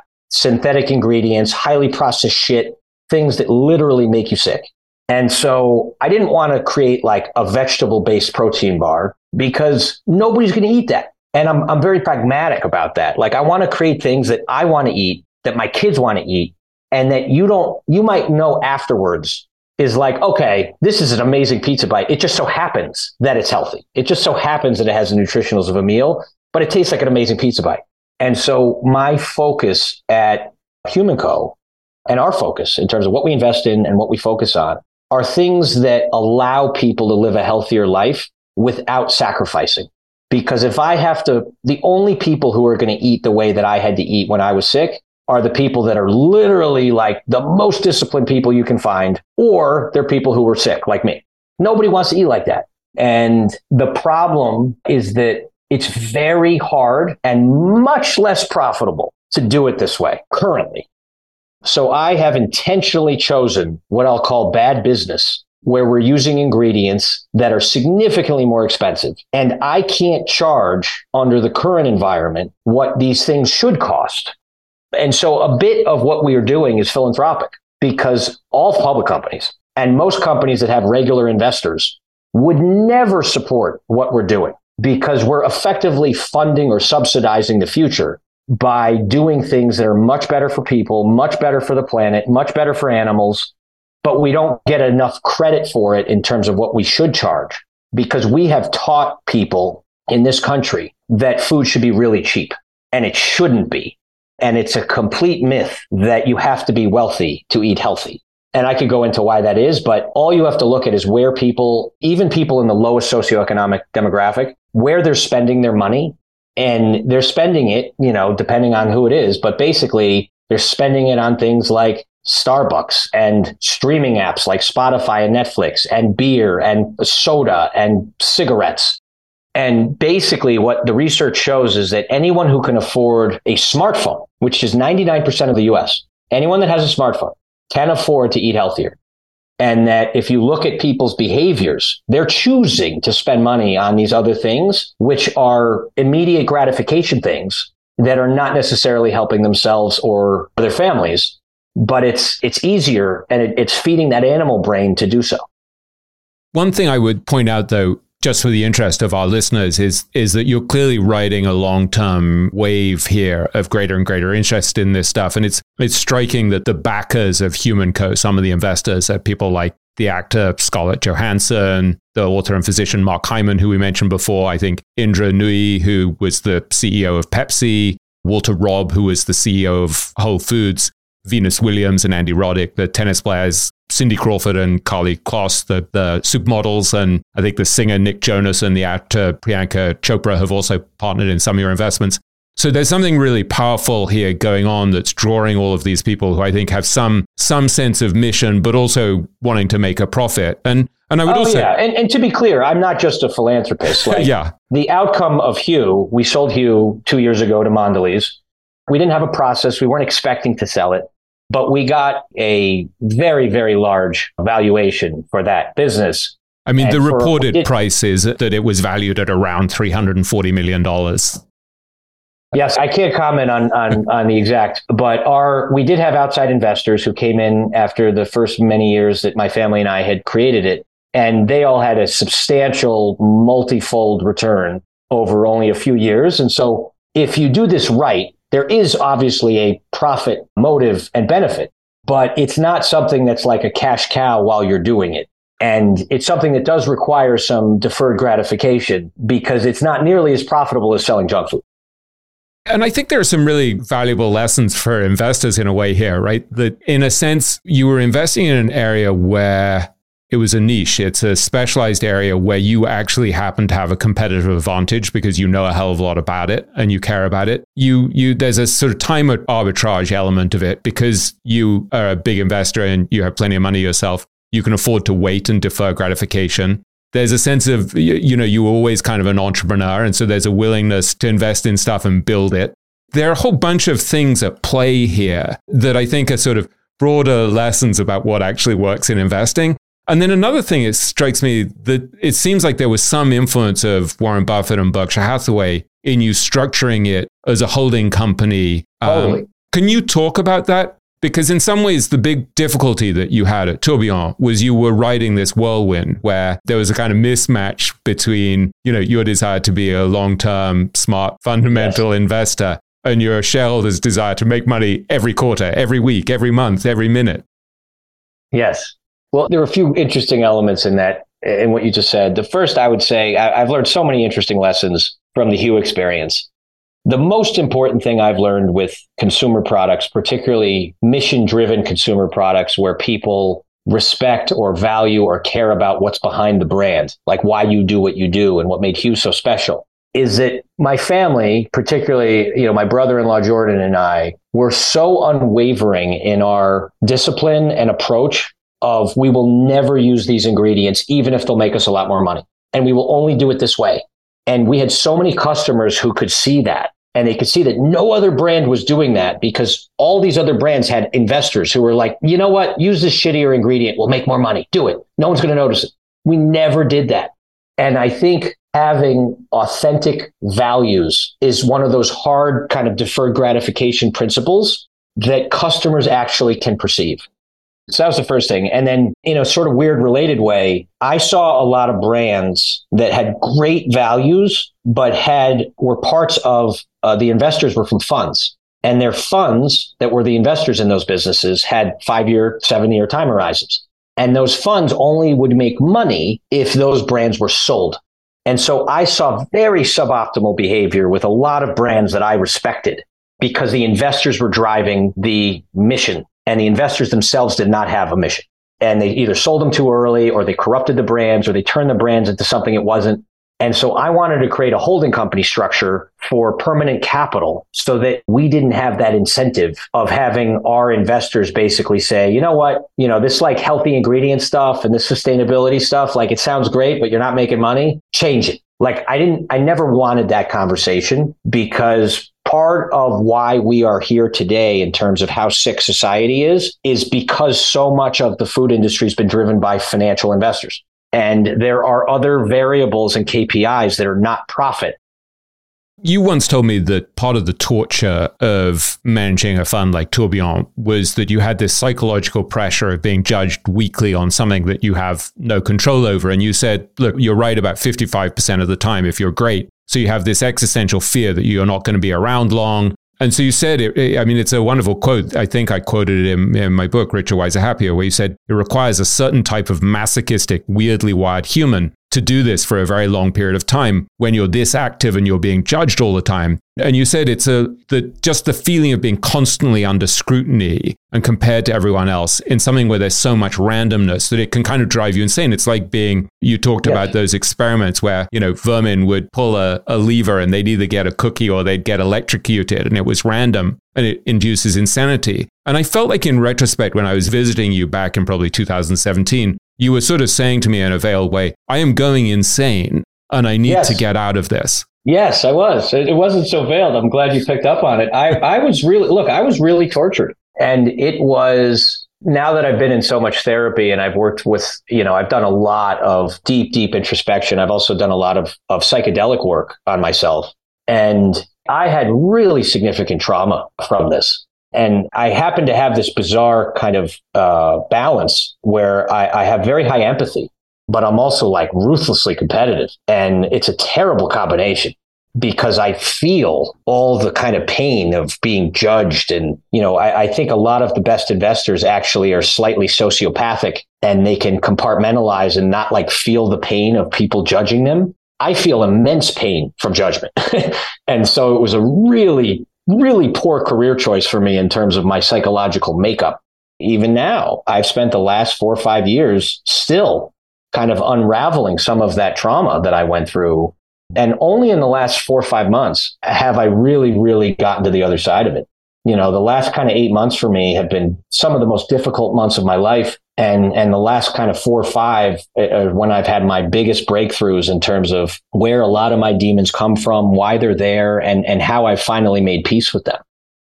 What's helped in particular that you could share with other people who are going through similar things or who are close to people who are going through similar things? Because it seems like part of my sense of what's gone on is because of the somatic work that you've done. you become much more aware of your emotions and how this stuff is manifesting itself in your body, and you've done more breath work and the like, and more meditation. Can you talk about what's been really helpful to you? Yeah. The first thing I would say is make sure you have one or two people in your life that you can talk to about this, whether it's a therapist that you pay or whether it's a family member or your spouse or your partner. My wife has been amazing. I'm getting a little choked up because she's been so amazing for me. But I was so ashamed. I didn't really know who to talk to about it. And I think having someone that you can freely vent to and share is the first step. I think it's really important to realize that you're not alone. I thought I was very alone for a long time. And then I realized that a lot of people struggle the way I did.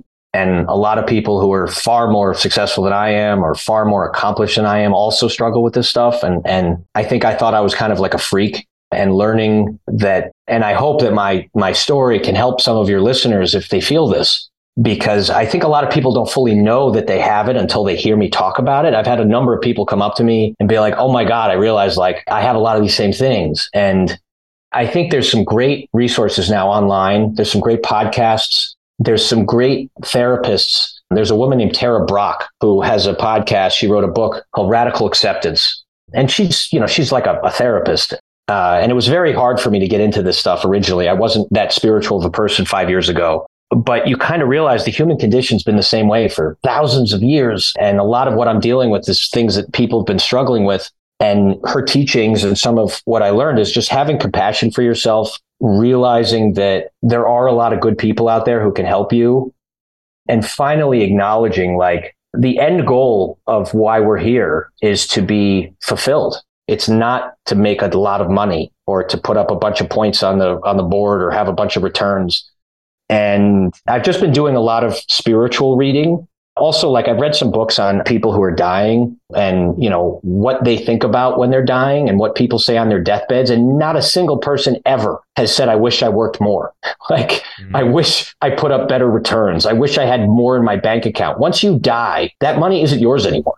And there have been a couple books that have come out recently that have really caught my attention. You probably heard of them. One's called Die with Zero and one's called 4,000 Weeks.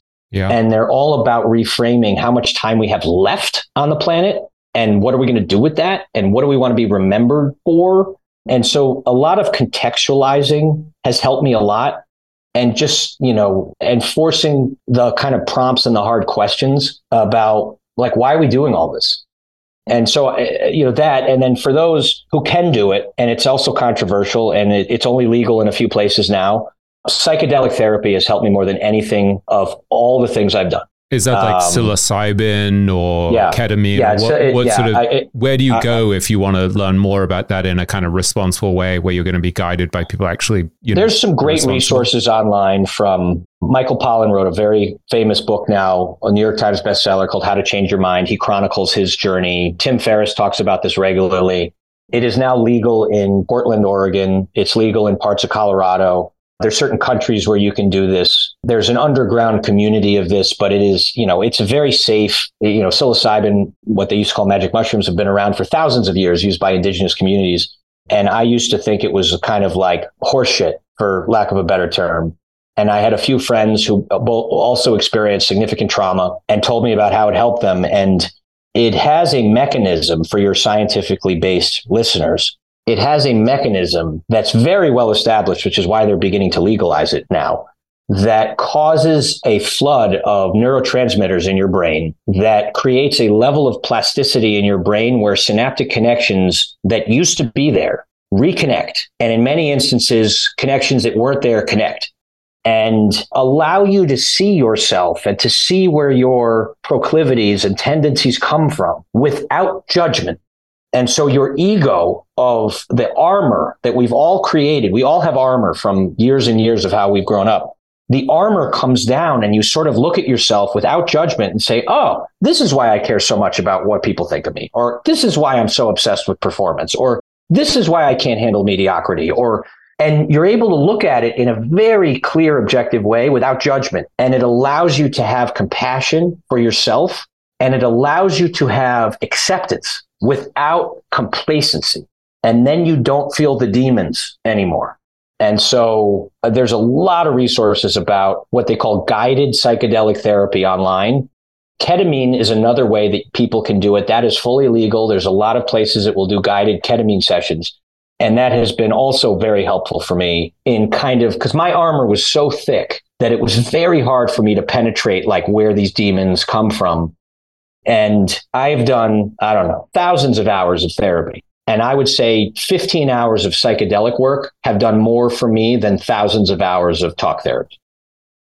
I'm no expert on this. I would just caution people to go carefully because I have a friend who did ketamine and had a bad response to it. It made him worse. And so I'm not in any way saying that to be a naysayer. I'm just saying this is one of those areas where you want to be dealing with people who are really responsible. Like it isn't, you don't want to be playing with stuff.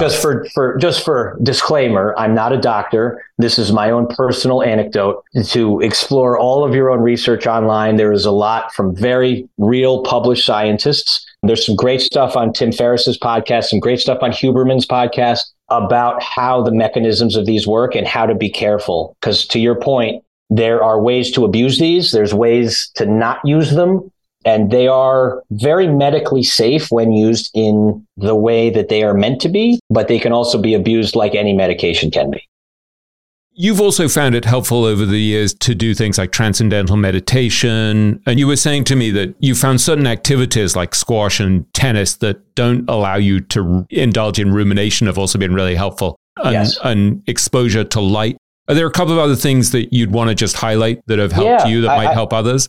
There's many different forms of meditation. I had a really hard time with some of the forms. Tara Brach has a lot of tips on how to do it well. Her last name's spelled Brach, by the way. Yeah, I'll include this in the show notes. Yeah. And I'll second, I think her Radical Acceptance book is a really beautiful book. And she's just great. She's great. You know, I think spending more time with friends and family, it really helps. Laughter helps. I mean, very simple things that I just wasn't doing enough of are immensely or have been immensely valuable to me. Physical activity outside. Again, this is an evolutionary thing, like getting morning sunlight, getting afternoon sunlight, walking outside, being in nature. These are all things clinically proven to improve how you feel that are all based on simple evolutionary principles. You once told me in terms of work-life balance, you said, look, a lot of my most successful peers don't have a good relationship with their children. They've been divorced several times. They don't have a lot of close friends. And you said to me, I always vowed when I saw that I'm not going to sacrifice those things for the sake of more financial success. And you said, I have 2 children and there's no amount of money in the world I would have to get paid to destroy those relationships. Can you just talk a little bit about how your attitude has evolved over the years from the I must succeed at all costs or else I'm totally unlovable and will feel totally hollow to seeing that there are these other sources of joy and fulfillment that are more likely to actually work? Yeah, you know, I think you kind of have to find it. I've been very good at observing people over my life, and I've just observed enough people who are rich and miserable and enough people who are not rich and happy to recognize that like there's a lot more to life than money and returns. And I've tried really hard to sort of be aware of how these intangible things that are the essence of life, like relationships and love and connection, how they bring me joy and fulfillment. And I've also, and this is not fortunate, but you can learn this through reading. I've had a lot of death around me in the last 10 years. I've had many peers who were my age die. And 2 of them were 2 of my closest friends. And you just kind of realize life is short and like that could be me, you know, that could be you, you know, and you just see enough of this when you're like, wow, like Steve Jobs was 54 when he died. Like that's not old, you know, and the way Elon Musk is living right now, like I'm not optimistic on his longevity. And these things that we revere in society are tangible accomplishment things and not, you know, things that are the essence of what makes a good life worth living. And so I've just become much more observant in the last probably 10 years about how precious and short life can be and how there's many things, particularly experiences that are priceless. You know, like my son is 9. He is at that perfect age where he still adores his dad and he thinks it's really like our time is amazing. Like when he's 15 and he's a teenager and he'll think I'm lame and annoying and whatever, like I'll never get that time back, no matter how much money I have.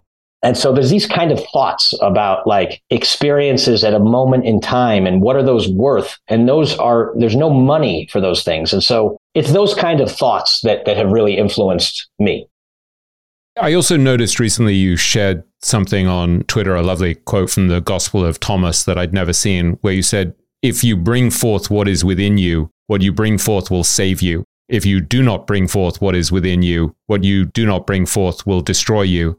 And my interpretation of that was just that part of your journey has been to become much more true to who you are in your essence. And there was something where, even though you were immensely successful in your life working at, SAC and Tourbillon, Weiss Associates, there was some way in which you were misaligned. And that now that you're doing this different game where you're creating something and it's more purpose driven and it's actually going to have an effect on people's lives that's beneficial, there's some way in which you're much more deeply aligned with your soul and your purpose and the truth of who you are. Is that a fair observation?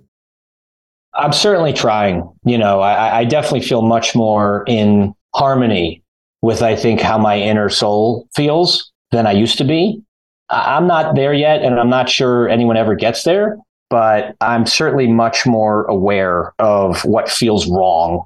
And am I doing something that feels at odds with where kind of my kind of, I know the word soul sounds very woo-woo, but like, everyone kind of knows when something feels wrong or feels right. And like, I didn't used to have that compass. Like, I think I had such self-hatred and such desire to just like win in what I thought mattered, that those like signals that were coming from me, I just would like bury them and like not listen to them.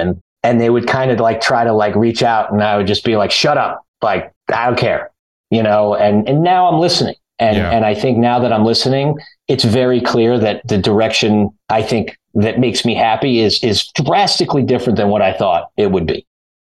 I had a great spiritual teacher, one of the most remarkable people I ever encountered, who would just say that every day of your life, you should be asking, what's the purpose of my soul? And I think, whether you believe in the soul or not, it's whether you regard it as metaphorical or literal or whatever, it's a really powerful question to ask, just to keep trying to be more true to who you are. Because I think when you live by an outer scorecard, as Warren Buffett would put it, where a lot of us are trying to please other people because we're hyper competitive, and it doesn't ultimately work. It doesn't really make you happy. And so you end up, what's that line from the Johnny Cash song about my empire of dust?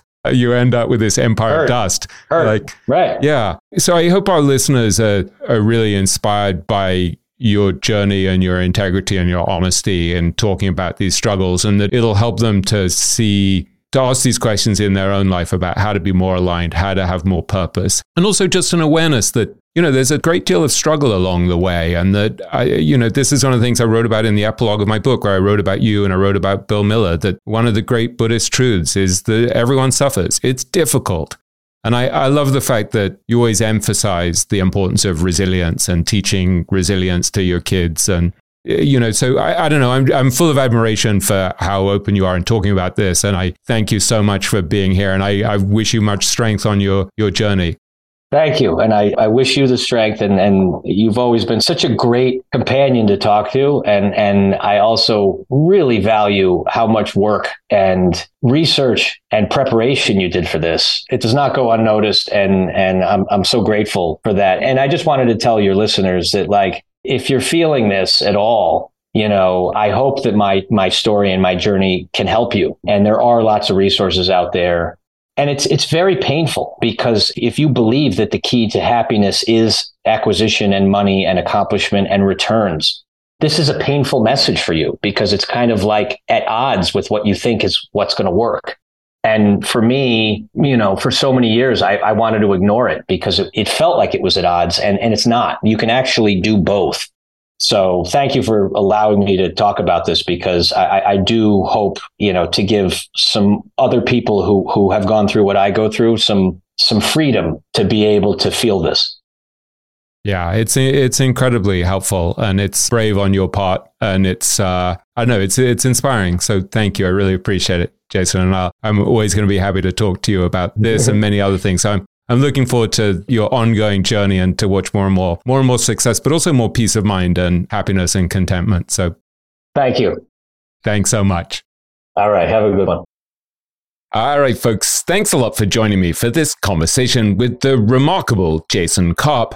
I'm so grateful to Jason for his candor in talking about the challenges he's faced and for his generosity in sharing what he's learned that can help the rest of us. Personally, I found this one of the most valuable conversations I've had on this podcast. Since speaking with Jason, I've redoubled my efforts to eat more healthily and exercise more regularly on my Peloton bike, which I have to say has been a real life changer for me in the last few years. Speaking with Jason was a timely reminder for me that I can't really afford to neglect my physical health, as it's such a central aspect of a rich and happy life. So, slightly grudgingly, I'm back on the bike.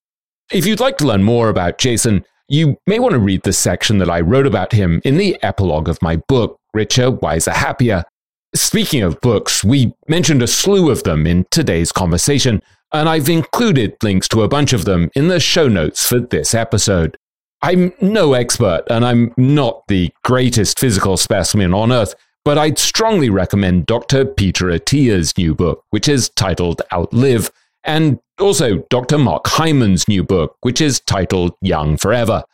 I'm also a big fan of a book by Dr. Dean Ornish and Ann Ornish titled Undo It, which is about simple lifestyle changes that can reverse chronic diseases like heart disease, type 2 diabetes, prostate cancer, and high blood pressure.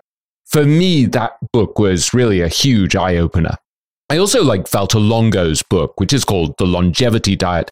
And there's another good book in this area by a doctor called Michael Greger, which has a fantastic title, How Not to Die. In any case, I hope this episode gives you lots of food for thought and helps to point you in a good direction in your own quest for health and happiness. Needless to say, please don't hesitate to share this episode with anyone you care about who you think it might help. I have this feeling that there's someone out there who really could have their life totally changed by listening to Jason speak. I'll be back very soon with some more terrific guests.